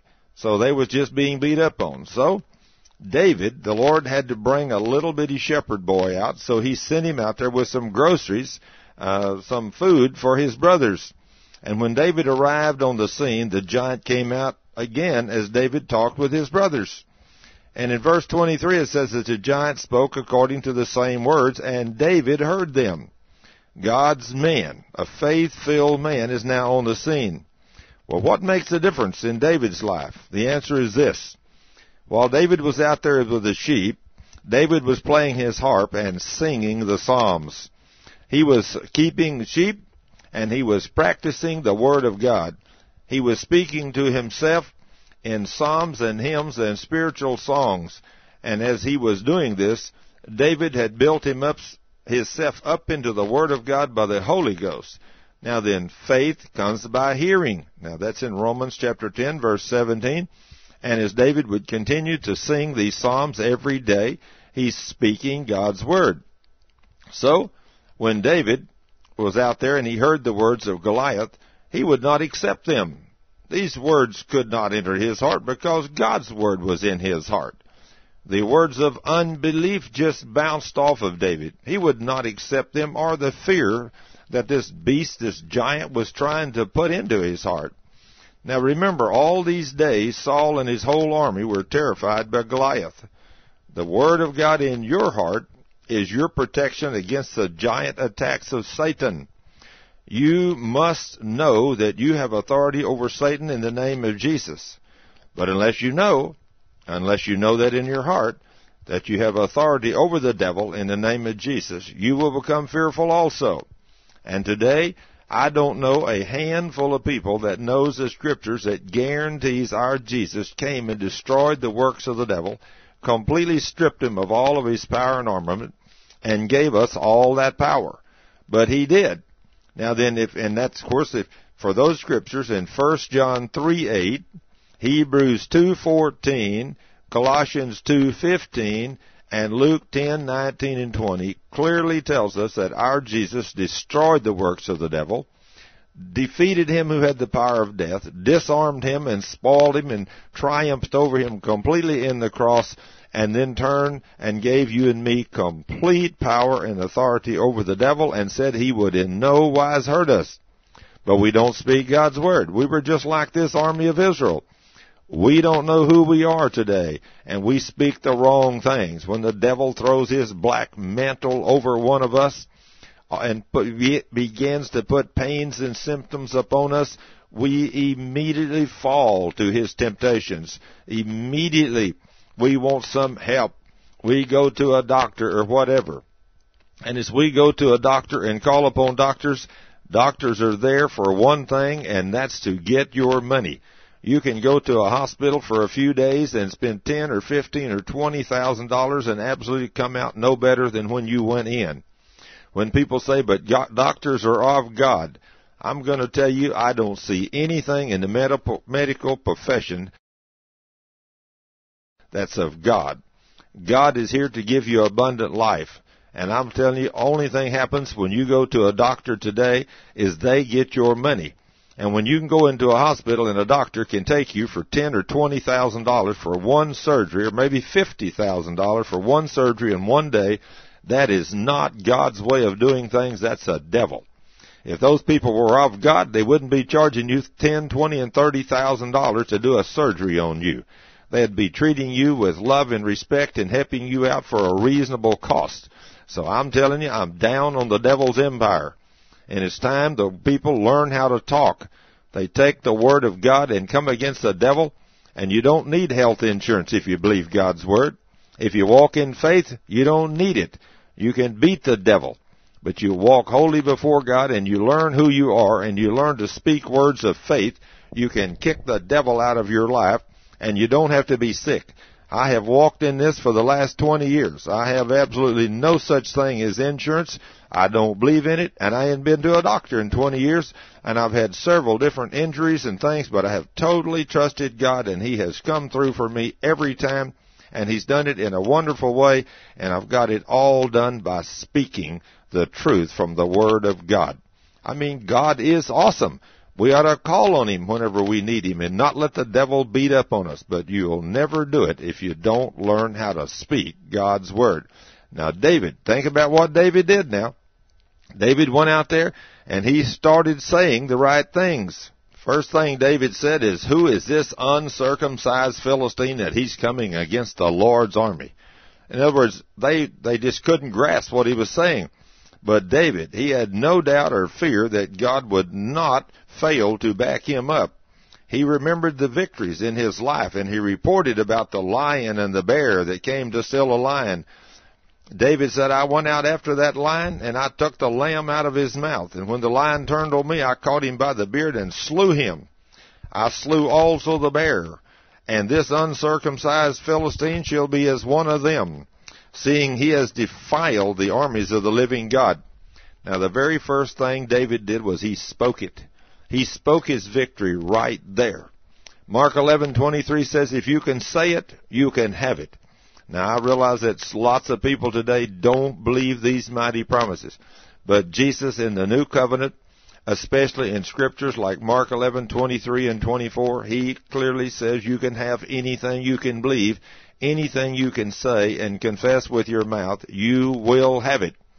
He's given us a blank check. So don't be like this army of Israel and don't believe that you can do something.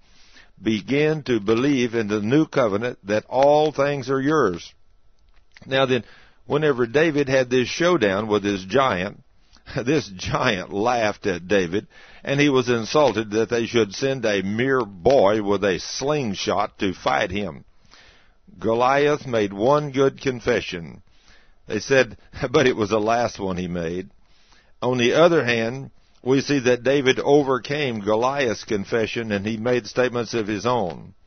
Just look what David said. David said to the Philistine, this uncircumcised giant, he says, you come to me with a sword and with a spear and with a shield, but I come to you in the name of the Lord of hosts, the God of the armies of Israel, whom thou hast defiled.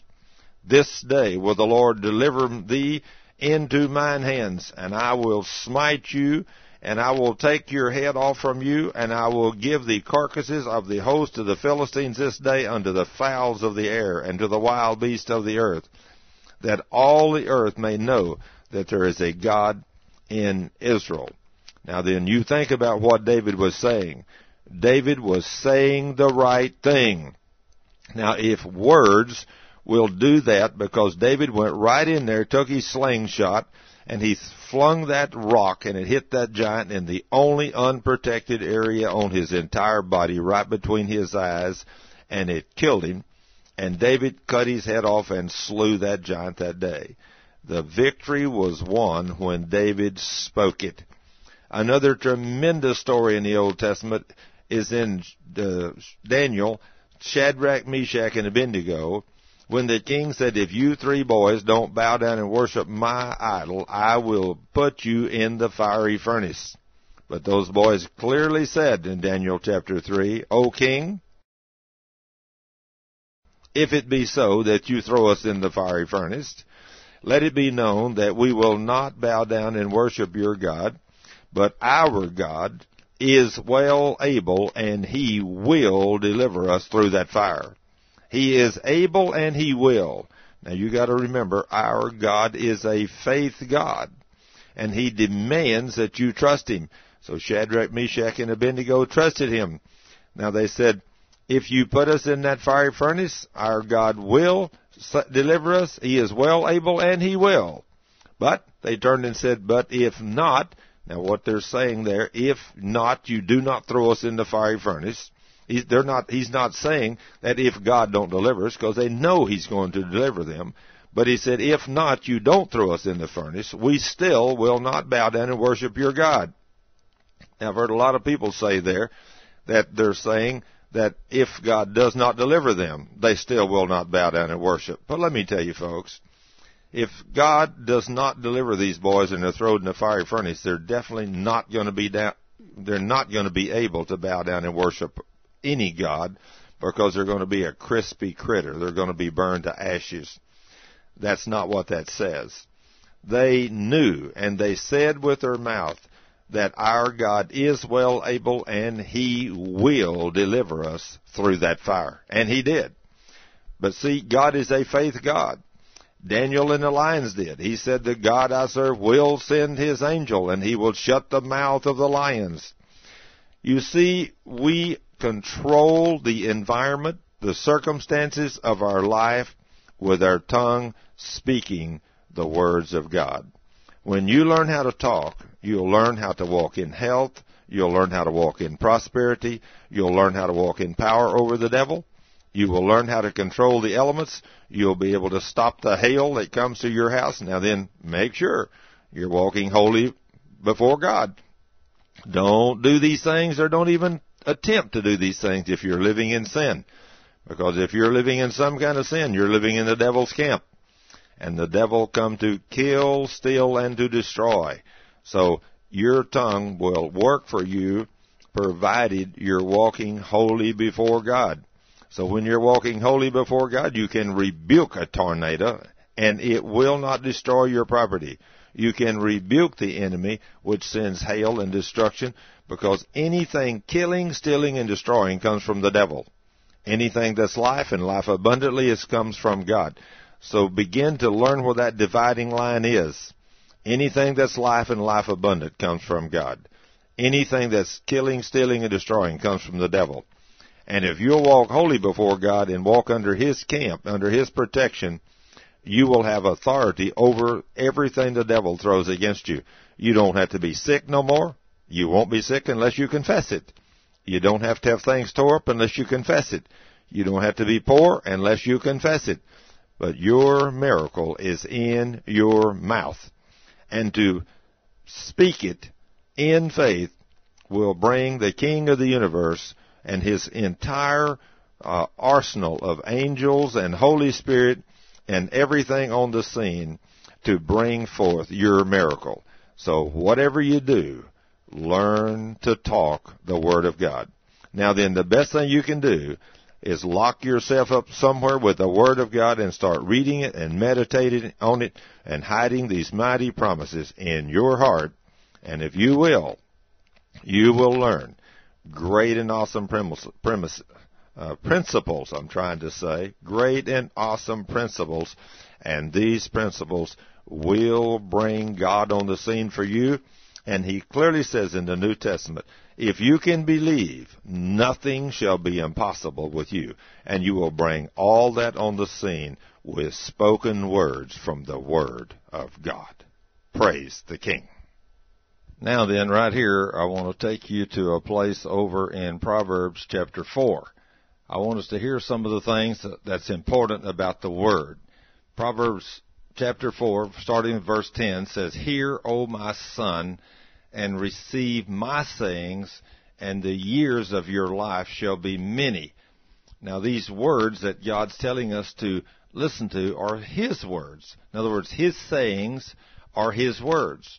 And He said if we receive those sayings or those words, the years of our life shall be many. But if you don't receive these sayings and are not obedient to these words that are spoken by God, that's the most powerful thing He has too, is His words. Then if you don't receive His sayings, then the years of your life will not be many, they will be short. But the Lord says, I have taught you in the way of wisdom, I have led you in right paths. When you goest, your steps shall not be straitened, and when you runnest, thou shalt not stumble. Take fast hold of instruction, let her not go. Keep her, for she is thy life.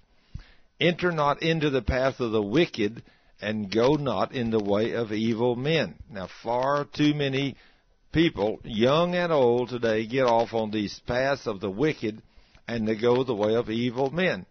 The Lord clearly says in Proverbs 4:15, avoid it. Pass not by it. Turn from it and pass away.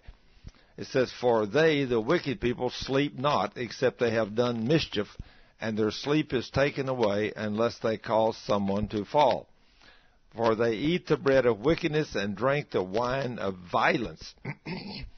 But the path of the just is as the shining light that shineth more and more unto the perfect day. The way of the wicked is as darkness. They know not at what they stumble. Then listen to these words right here, how important it is to pay attention to God's Word. In Proverbs 4:20 it says, "My son, attend to my words. Incline your ear unto my sayings," or unto my words, "and let them," my words or my saying, "not depart from your eyes. Keep them in the midst of your heart, for they are life unto those that find them, and health to all their flesh." Now, words. Who would ever dream that words were that important, that words could be, if you attend to them, that words, if you keep them, like the Lord says, that they are life to those that find them, and health to all of your flesh. He says, "Keep your heart with all diligence, for out of it are the issues of life. Put away from you a froward mouth." Isn't it amazing how important the mouth or the tongue is? The very next part of that, verse 24, says, "After put away from thee a froward mouth, and perverse lips put far from you. Let thine eyes look right on, and let your eyelids look straight before thee. Ponder the path of your feet, and let all your ways be established. Turn not to the right hand, nor to the left. Remove your foot from evil." You cannot live in the world and get the Lord to answer your prayer. Now, too many people come to church once in a while, or have walked down that aisle and say, "Well, once saved, always saved, Jesus is my Savior." And then they go out the rest of their life and live like the devil. I'm going to tell you, you're going to have a rude awakening at the end of your life. And it may not be too long. It may be shorter than you think. But you don't want to go there. You absolutely do not want to go there. You want to be able to make sure that you're reading the Word and you're listening to the Word and you know what the Word says. The Word says, after you put from thee a froward mouth and perverse lips and let your eyes look right on, he says, "Ponder the path of your feet and let all thy ways be established." Verse 27 says, "Turn not to the right hand nor to the left, but remove your foot from evil." In other words, if you're messed up in some kind of an evil something, and a lot of people don't think that whenever they're living with someone out of wedlock, or they're lying a little bit once in a while, or stealing from their company, maybe it's just pencils or a Coke. They don't see that as evil ways, but God said it is. The Lord tells you, he says, "My son, attend unto my wisdom, and bow your ear to my understandings, that you mayest regard discretion, and that your lips may keep knowledge. For the lips of a strange woman or a prostitute, they're as honeycomb. Her mouth is smoother than oil." Just think how smooth her kisses are. But he says, "But her end is bitter as wormwood, sharp as a two-edged sword. Her feet go down to death, and her steps take hold on hell. Lest thou shouldest ponder the paths of life, let her ways are movable, that thou canst not know them. Hear me now, therefore, O ye children, and depart not from the words of my mouth." Here we are, the words of his mouth. "Remove your ways far from her," or the prostitute, "and come not nigh the door of her house, lest I give thy honor unto others, and your years unto the cruel." You know what that means? When you give your honor unto others, and your years unto the cruel, and when you visit the house of a prostitute, you open the door to a devil. And your years unto the cruel one is the devil and his demons. So if you get involved with sexual immorality, right here you'll see in Proverbs 5:9, you will give your honor unto others, and you'll give your years unto the cruel or the devil. The devil and his demons will torment you, and they will come into your life, and your life will be miserable. He says, unless strangers be filled with your wealth, and your labors be in the house of a stranger. But that mourn at the last, when thy flesh and thy body are consumed. And listen to what he's saying there. In other words, you're going to come down with some kind of sickness or some kind of disease, some kind of venereal disease, because you hung out with a prostitute, and in your later years, your flesh and your body are consumed. Wow. Is that true? He's talking about what happens here when you get into sexual sin, and people have listened, and they've made the wrong statements with their mouth, and they've got involved with people. And there is people out there that will even take their mouth and do wickedness and uncleanliness, and they will do things with their mouth that's so unclean I wouldn't even begin to talk about them on this tape. But those things that they do that are so unclean, it'll bring forth unclean spirits. And he says, and it will cause your flesh and your body to be consumed as you go into years. In other words, it's people that get AIDS from the things they do. It's people that get venereal diseases, and they get all kinds of diseases. And those diseases, some of them, those venereal diseases, you know, it's amazing what those things do and how they destroy people. It says, and they have not obeyed the voice of my teachers, nor inclined your ear to them that instructed me. Isn't that amazing? Whenever we get a hold of these things and what this does to us, it will totally change what comes out of your mouth.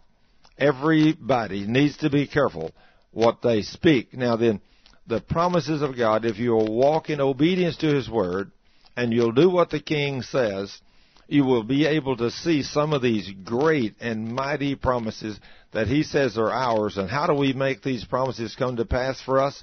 Number one, we have to not do these bad things that Proverbs 4 and 5 told us not to do. We're to stay away from the evil one. We're to stay away from the prostitutes. We're to stay away from all forms of evil and wickedness. We're to walk the straight path. And then you have to learn how to talk. And if you'll learn how to talk and let the words of God be in your mouth, because the Lord watches over His Word to perform His Word.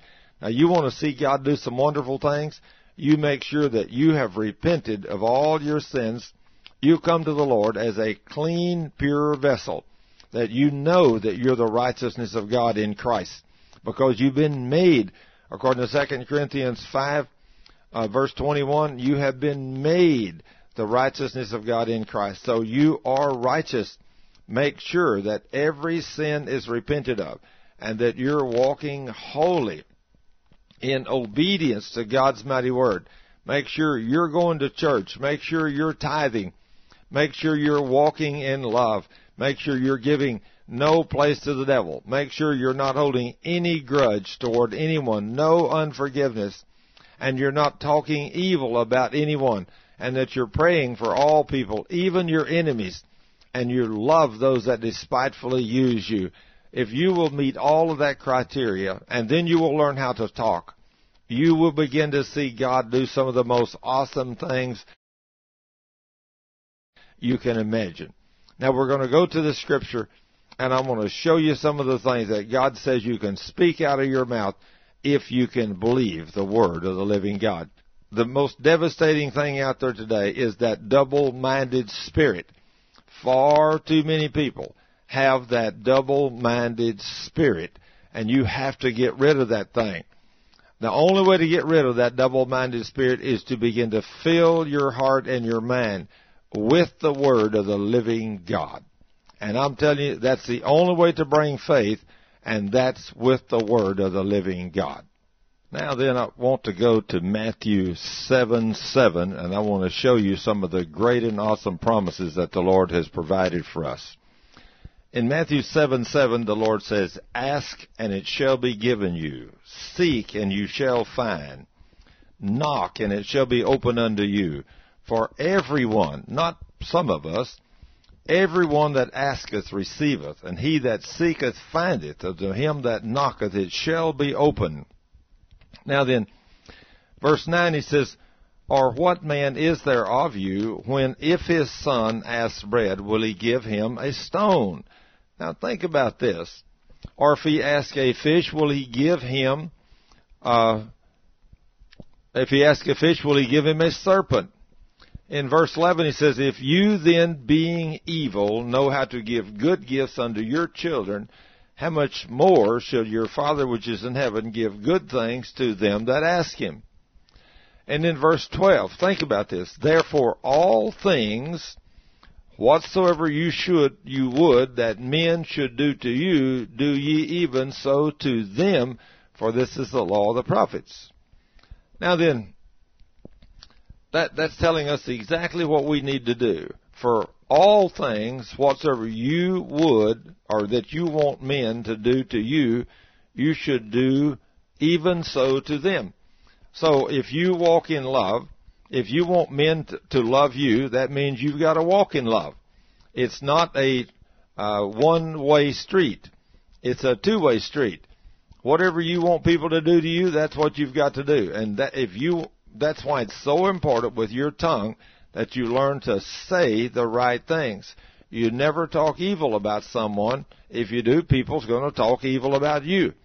So these promises, when you ask with your tongue these mighty things in faith, you'll see God do some great and mighty things in your life. Now let's go to another one of these promises that's ours.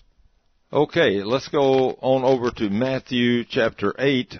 Here we want to see something here. A man that came to Jesus and wanted him to come to his home. He says, my servant, actually didn't want him to come to his home. He said, my servant lieth at home sick of the palsy, grievously tormented. And Jesus said unto him, I will come and heal him. But the man said, I'm not worthy for you even come under my roof.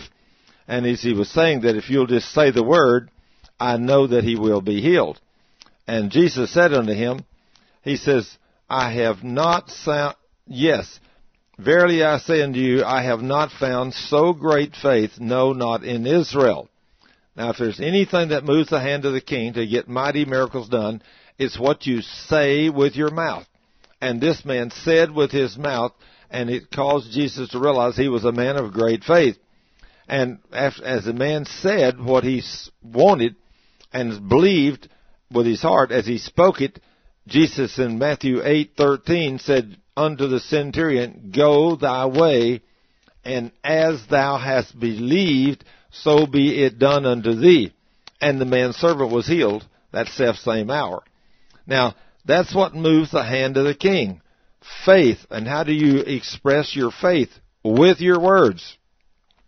The king is impressed with your words. If you're not willing to speak words of faith or words of the Word of God, you will not see the king do very many awesome, wonderful things for you.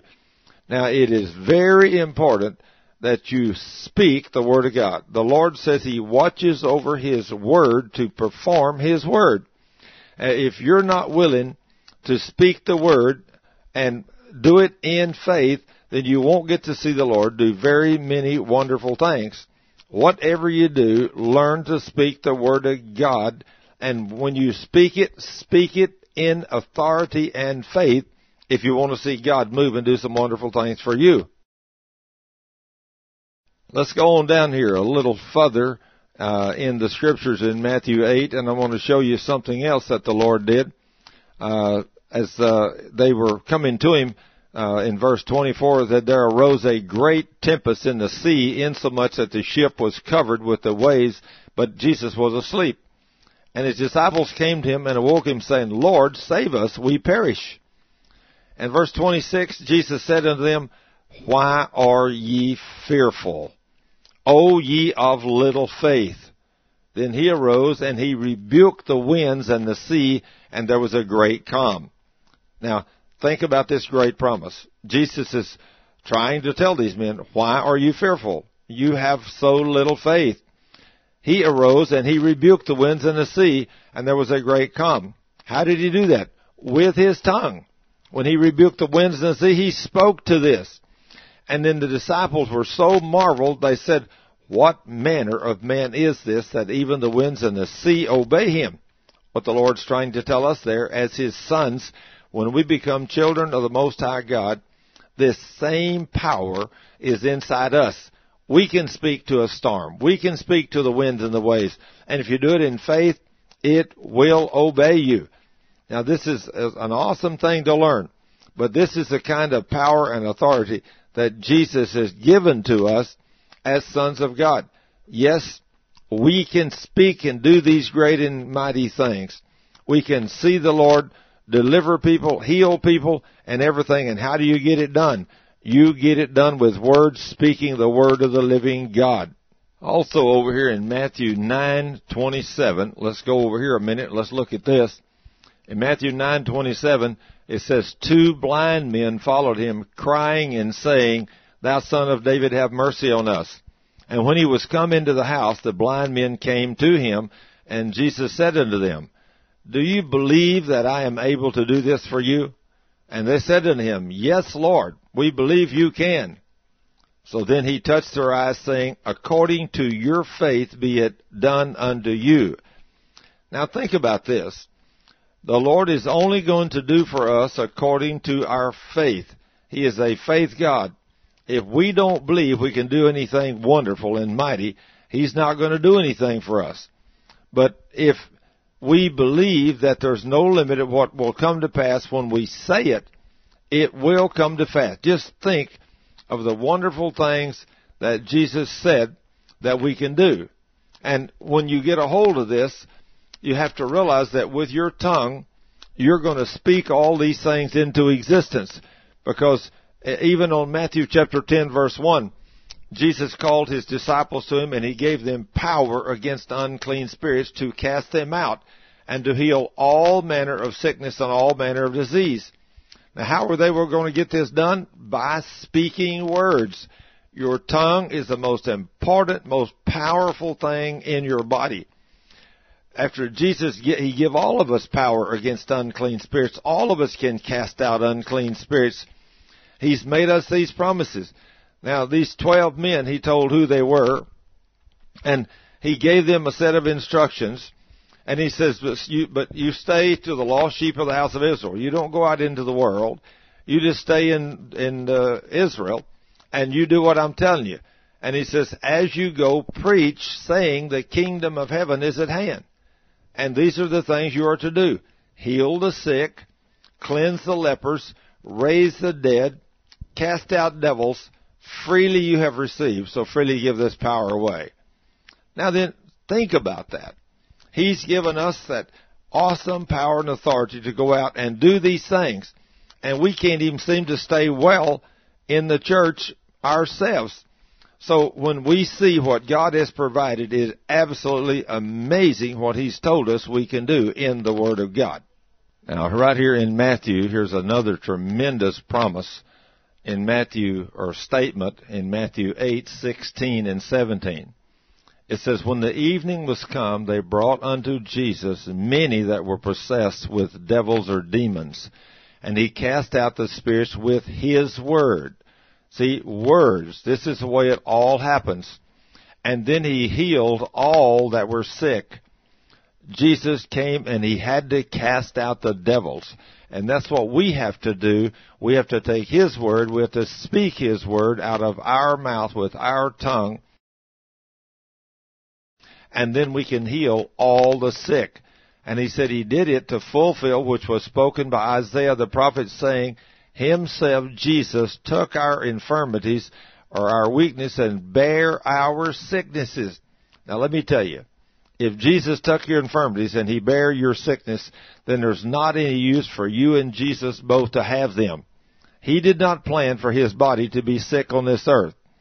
It's amazing. It took me a lot of years to realize that the most powerful thing I had was the tongue in my mouth. And if I receive Jesus as my healer, and I believe that with my heart, just exactly like Romans 10:8, 9, and 10 says, that's the same way I receive Jesus as my Savior. I confess with my mouth and I believe with my heart. Well, when I learned that Jesus not only bore my sin on the cross, but He bore my sickness and disease, just like He said here in Matthew 8:17, that with his stripes I was healed because he bore my sickness, then I can take the word of God and I can take my mouth and I can resist the devil. Just exactly like James 4:7 says, the Lord says, submit yourself to God.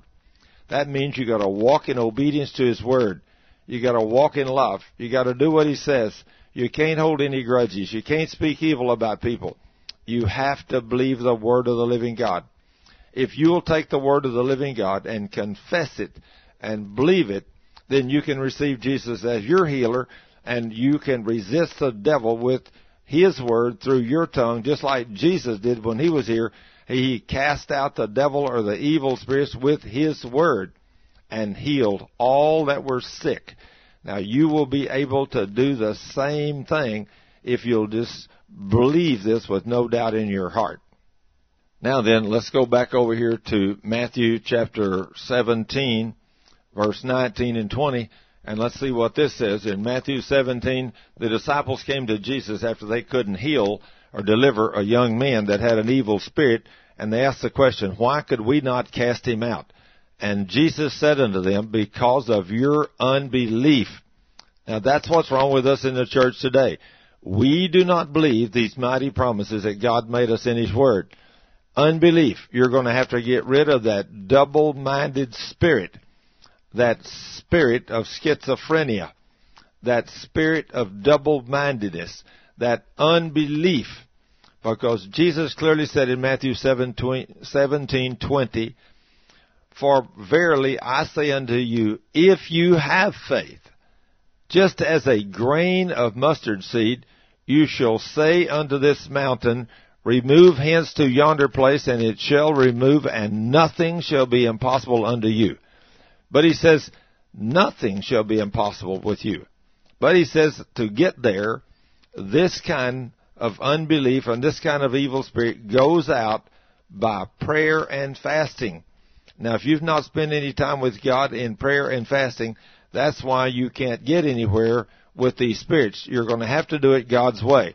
If you're not studying the Word, now you can study the Word without fasting, but you need to pray over the Word, and then you need to study the Word, and then after you begin to read and study the Word, then if you'll go into a fast, if you will fast and then pray and study God's Word, you'll be amazed at the results it will bring. It'll give you power over evil spirits, and you'll begin to see God do great and mighty things, and life will become fun.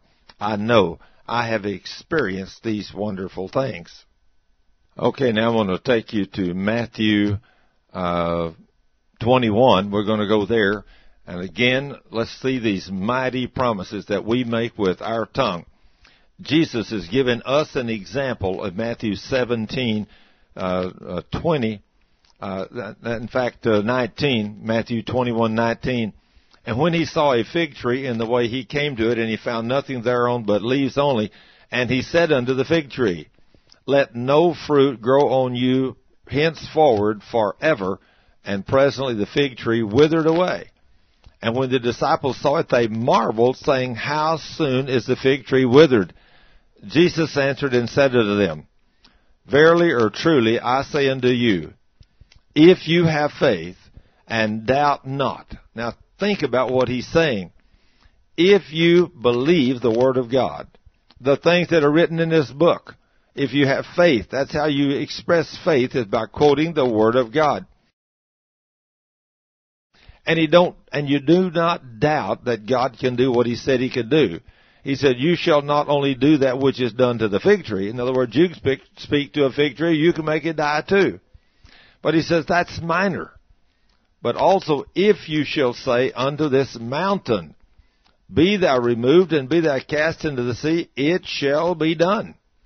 And all things whatsoever you shall ask in prayer, believing, you shall receive.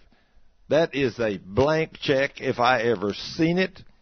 All we got to do is say something in faith.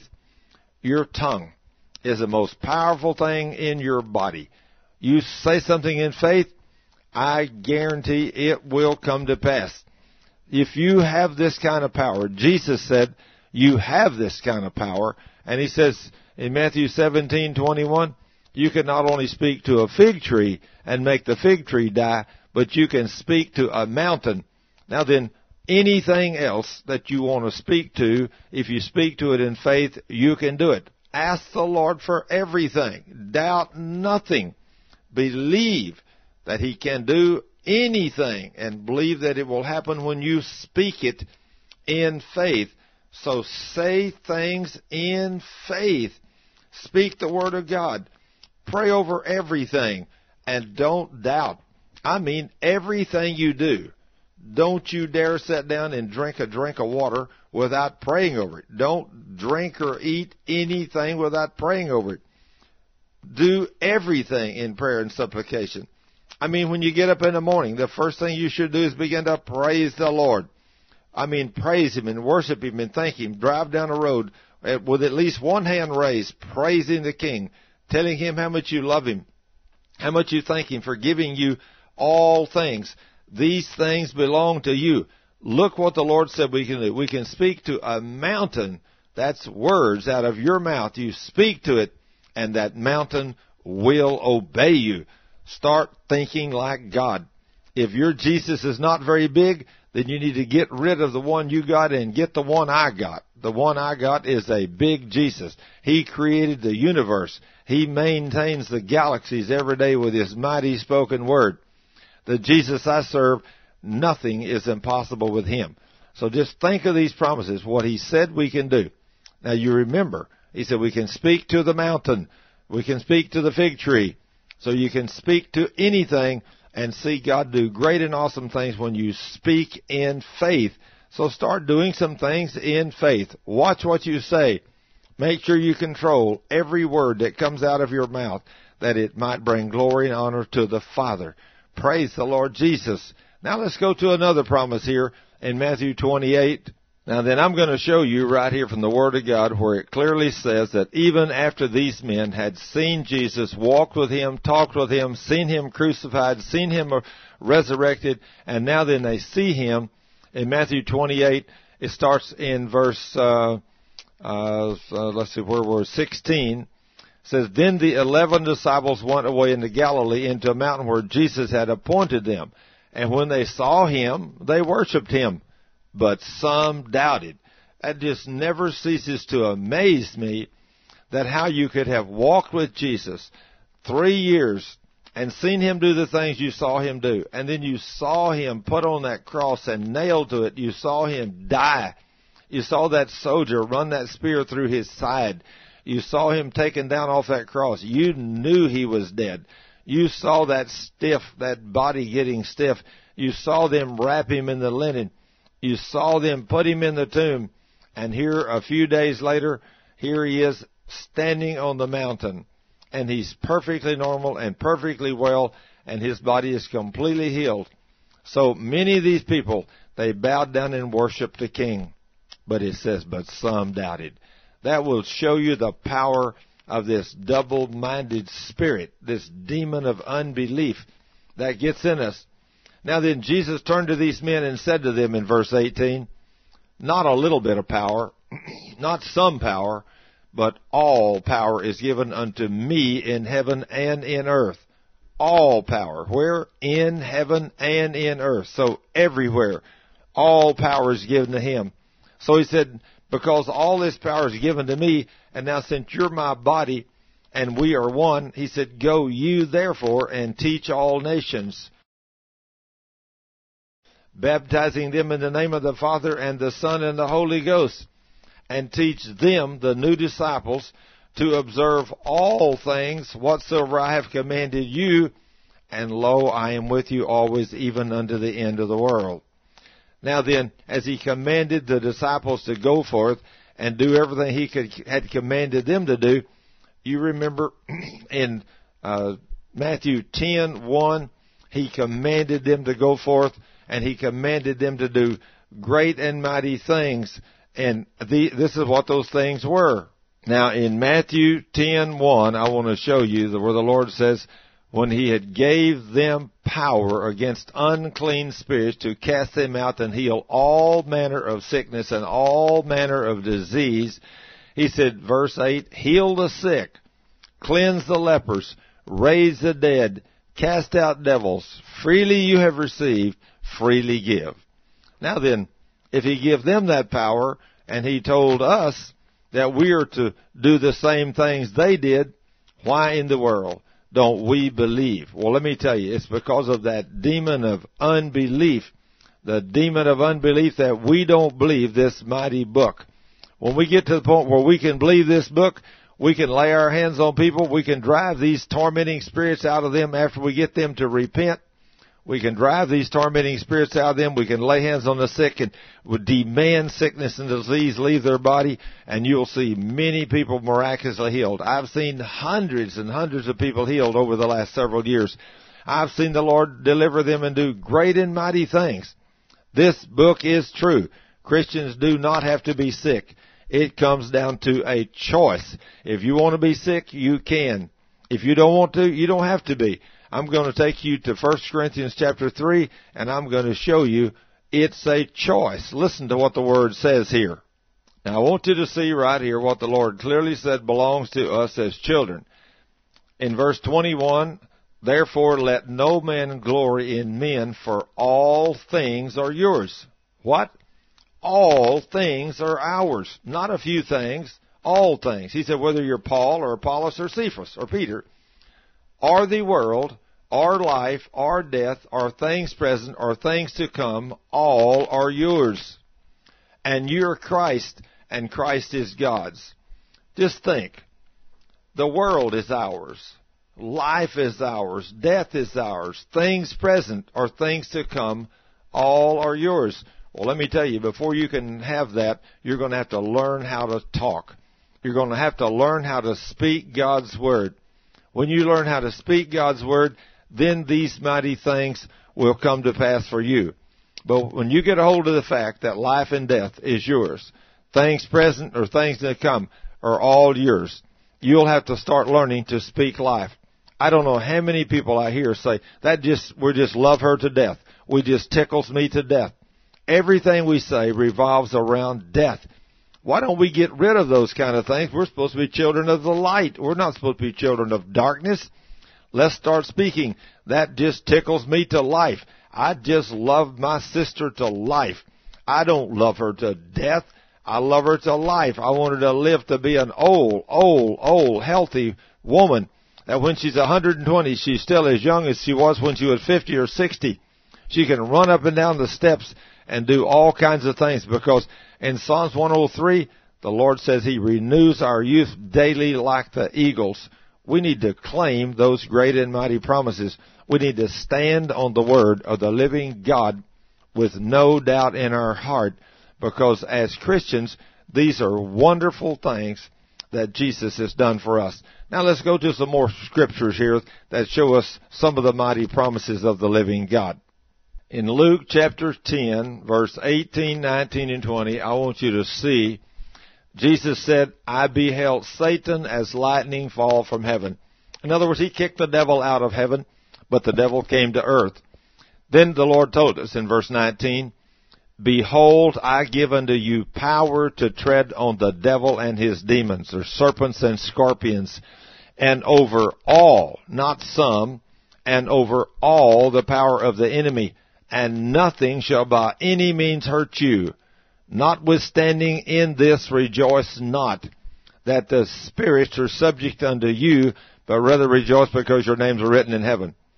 Let me kind of paraphrase that. Jesus is saying,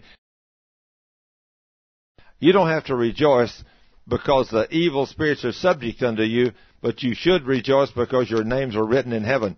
This is the most important thing there is. But think, if Jesus, this is a promise, He beheld Satan as lightning fall from heaven, and then He turns and gives you and me authority or power to tread or trample on the devil and his demons and over all the power of the enemy, and nothing shall by any means hurt us. Why in the world do so many of us as Christians yield to the devil when he comes to us to put pain upon us, put symptoms upon us, put sickness and disease upon us, cause us to get into a state of depression? Why do we listen to him? Why? When he comes to us to try to get us in a state of rage and anger, why do we listen to that devil? Why can't we listen to the Word of God and walk in love and do everything the Lord says? These are great and mighty and awesome promises that belongs to us. Just think, all power has been given to us over the devil. He has absolutely no power over us, and he has to be subject to us. What does it mean to be subject to you? Well, let me tell you, you turn and tell him where to go after you've made sure that all of your sins are confessed and repented of. When you make sure that all of your sins are repented of, the evil one has no power over you whatsoever, and he has to be subject to you in the name of Jesus, and you can drive that devil out. Every Christian has that kind of power over the devil because Jesus came and defeated him, and I'm going to show you in Colossians chapter 2 what he said. I'm going to go to Colossians 2 and show you what the Lord did for us there. Now, in Colossians chapter 2, starting with verse 10, so you have everything when you have Christ. Now then, you have everything. In other words, you're not lacking anything. You have everything when you have Christ. If you're a believer in Jesus, everything is yours. And you are filled with God through your union with Christ. In other words, He's in you. He's in every fiber of your being. And He is the highest ruler with authority over every other power. When you came to Christ, He set you free from your evil desires, not by a bodily operation of circumcision, but by a spiritual operation, the baptism of your soul.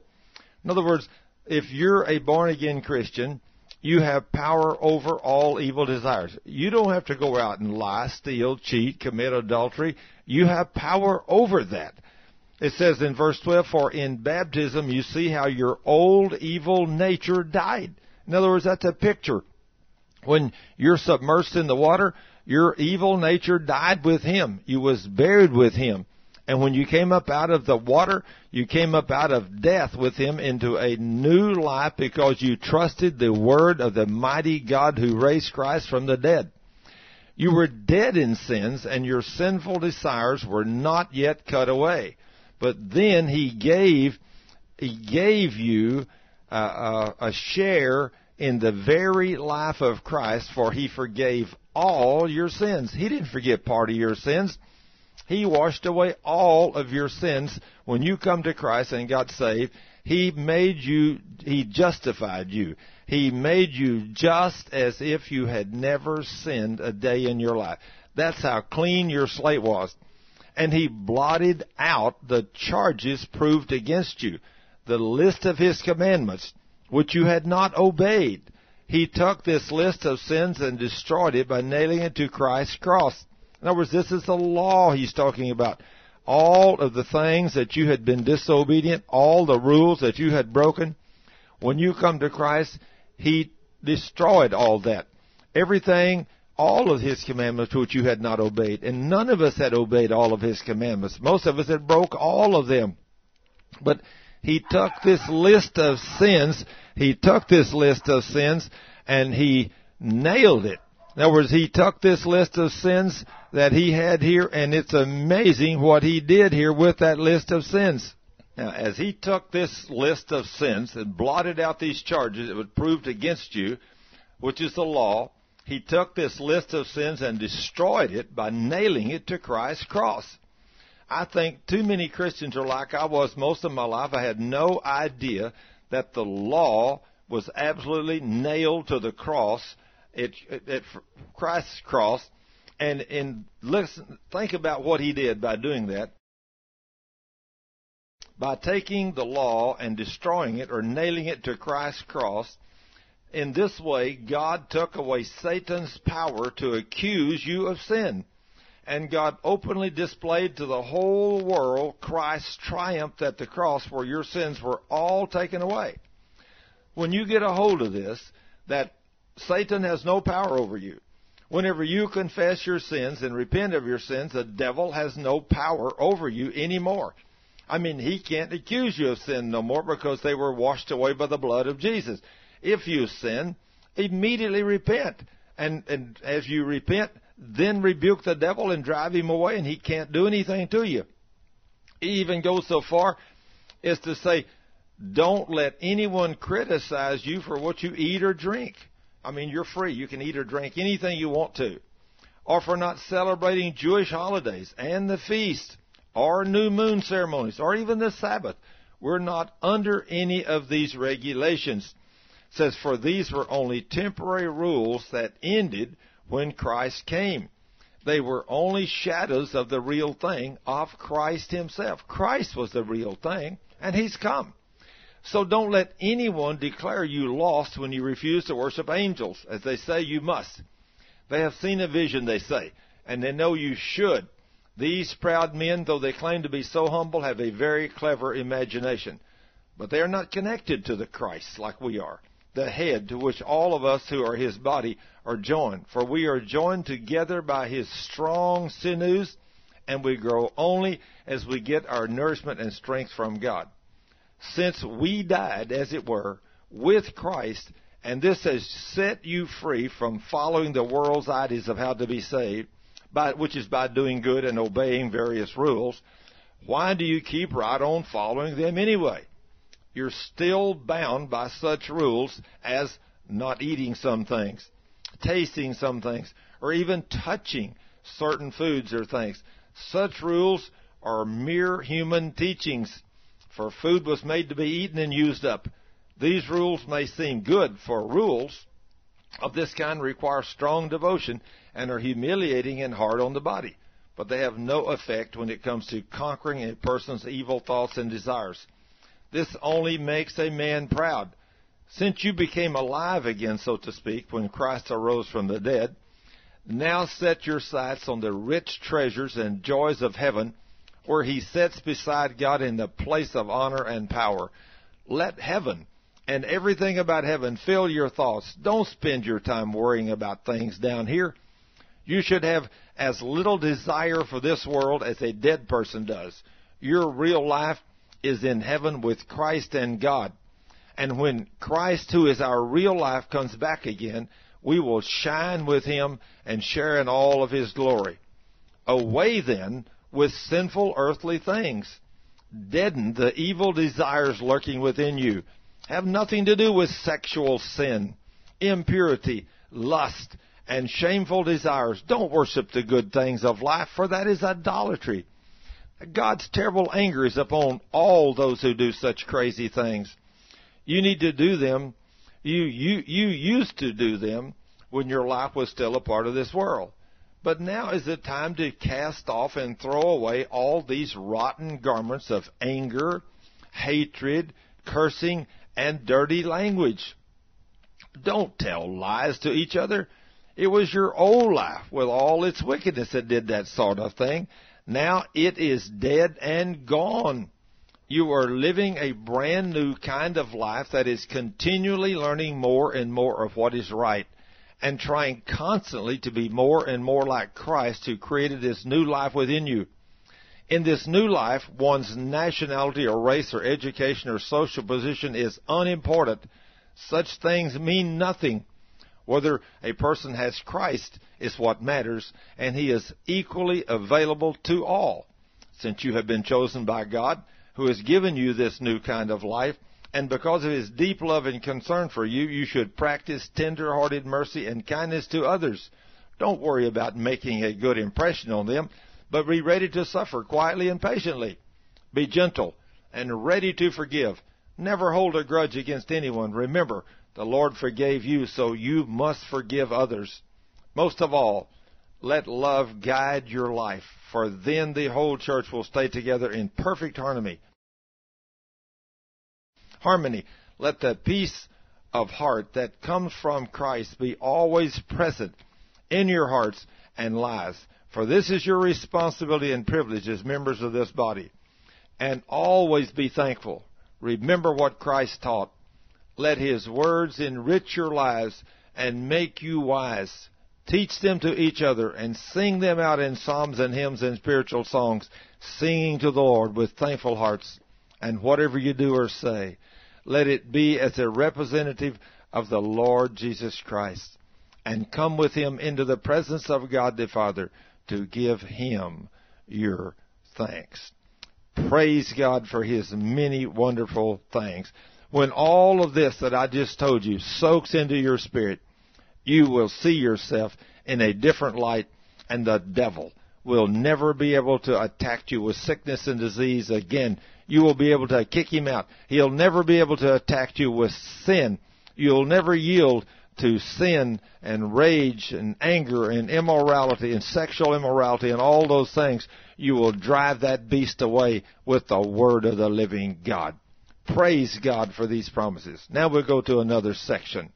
In 2 Peter chapter 1, I want to show you what God has given us. Here again is another scripture, set of scriptures that's so powerful. 2 Peter chapter 1, it says that, to them that have obtained like precious faith with us through the righteousness of God and our Savior Jesus Christ. Now, this should be to the church. He should be talking to everyone, but everyone in the church does not have this kind of precious faith. But we all need this precious faith. How do we get it? Through the righteousness of God and of our Savior Jesus Christ. When you get a hold of the fact that you have been made the righteousness of God in Christ, these things will come a revelation to you. He says, grace and peace be multiplied unto you through the knowledge of God and of Jesus our Lord, according as His divine power has given unto us all things. What? All things that pertain unto life and godliness. So we don't have to pray for things that pertain unto life and godliness. They've already been given to us by His divine power. But how do we get it? Through the knowledge of the Word of God. Through the knowledge of Christ that has called us to glory and virtue, whereby are given unto us exceeding great and precious promises, that by these great and precious promises we might be partakers of the divine nature, having escaped the corruption that is in the world through lust. Just think what he just said. These great and mighty promises. Every Christian has been given everything he needs already. It's in this book. All you got to do is read this book and learn it and then act on it and speak it, and you will have this mighty power. It's already yours. You can't pray for it. It's already been given to you, and it's given to you through the knowledge of God. These great and precious promises where we can pray and ask God for virtually anything. He will take away things. He will do great and mighty things for us. He'll help us. He sent angels to watch over us, to protect us. And then he says, and besides this, giving all diligence, add to your faith virtue, and to virtue knowledge, and to knowledge temperance, and to temperance patience, and to patience godliness, and to godliness brotherly kindness, and to brotherly kindness love. For if these things that we just said here, all these things, if they be in you and abound, they make you that you shall neither be barren nor unfruitful in the knowledge of our Lord Jesus Christ. You have to study the Word of God. But he that lacketh these things, if you don't do these things, then he says you're blind, and you cannot see afar off, and you have forgotten that you were purged from your old sins. Wherefore, the brethren, give diligence to make your calling and election sure. For if you do these things, the things that we just talked about, you shall never fall. Isn't that amazing? We shall never fall. For so an entrance shall be ministered unto you abundantly into the everlasting kingdom of our Lord and Savior Jesus Christ. So if you do all those things, Jesus is going to personally escort you into the kingdom of the Lord and Savior Jesus Christ. Now then, wherefore I will not be negligent to put you always in remembrance of these things, though you know them and be established in the present truth. Just think, if we don't have somebody constantly telling us about these great and awesome promises, we will fall, because we will get out into the world. The devil will draw us out into the world, and we'll get out there in the world, and we'll start thinking about the things of the world, and we'll be become so concerned and so caught up in the things of the world, we will forget that all things that pertain unto life and godliness, and all power over the enemy, and all power over sin and sickness and disease is ours. All we got to do is walk in obedience to the Word, not sin, die to sin, because that's what we are. We are dead to sin. Dead to sin. So therefore we should live unto righteousness. And then the Word of God tells us in 1 John 5:18, the true children of God do not sin. Now what that really means is we do not practice sinning. Every once in a while that devil will tempt us along with the flesh and draw us off. But when he does, immediately repent of your sin and be restored to fellowship, so you will not have to worry about your prayers being hindered. Walk holy before God. Walk in obedience to His Word. And when you do that, the Word of God says that you keep yourselves from evil in 1 John 5:18. And if you keep yourselves from evil, the evil one cannot touch you. That's the devil. And the devil is where all sickness and disease and all sin comes from.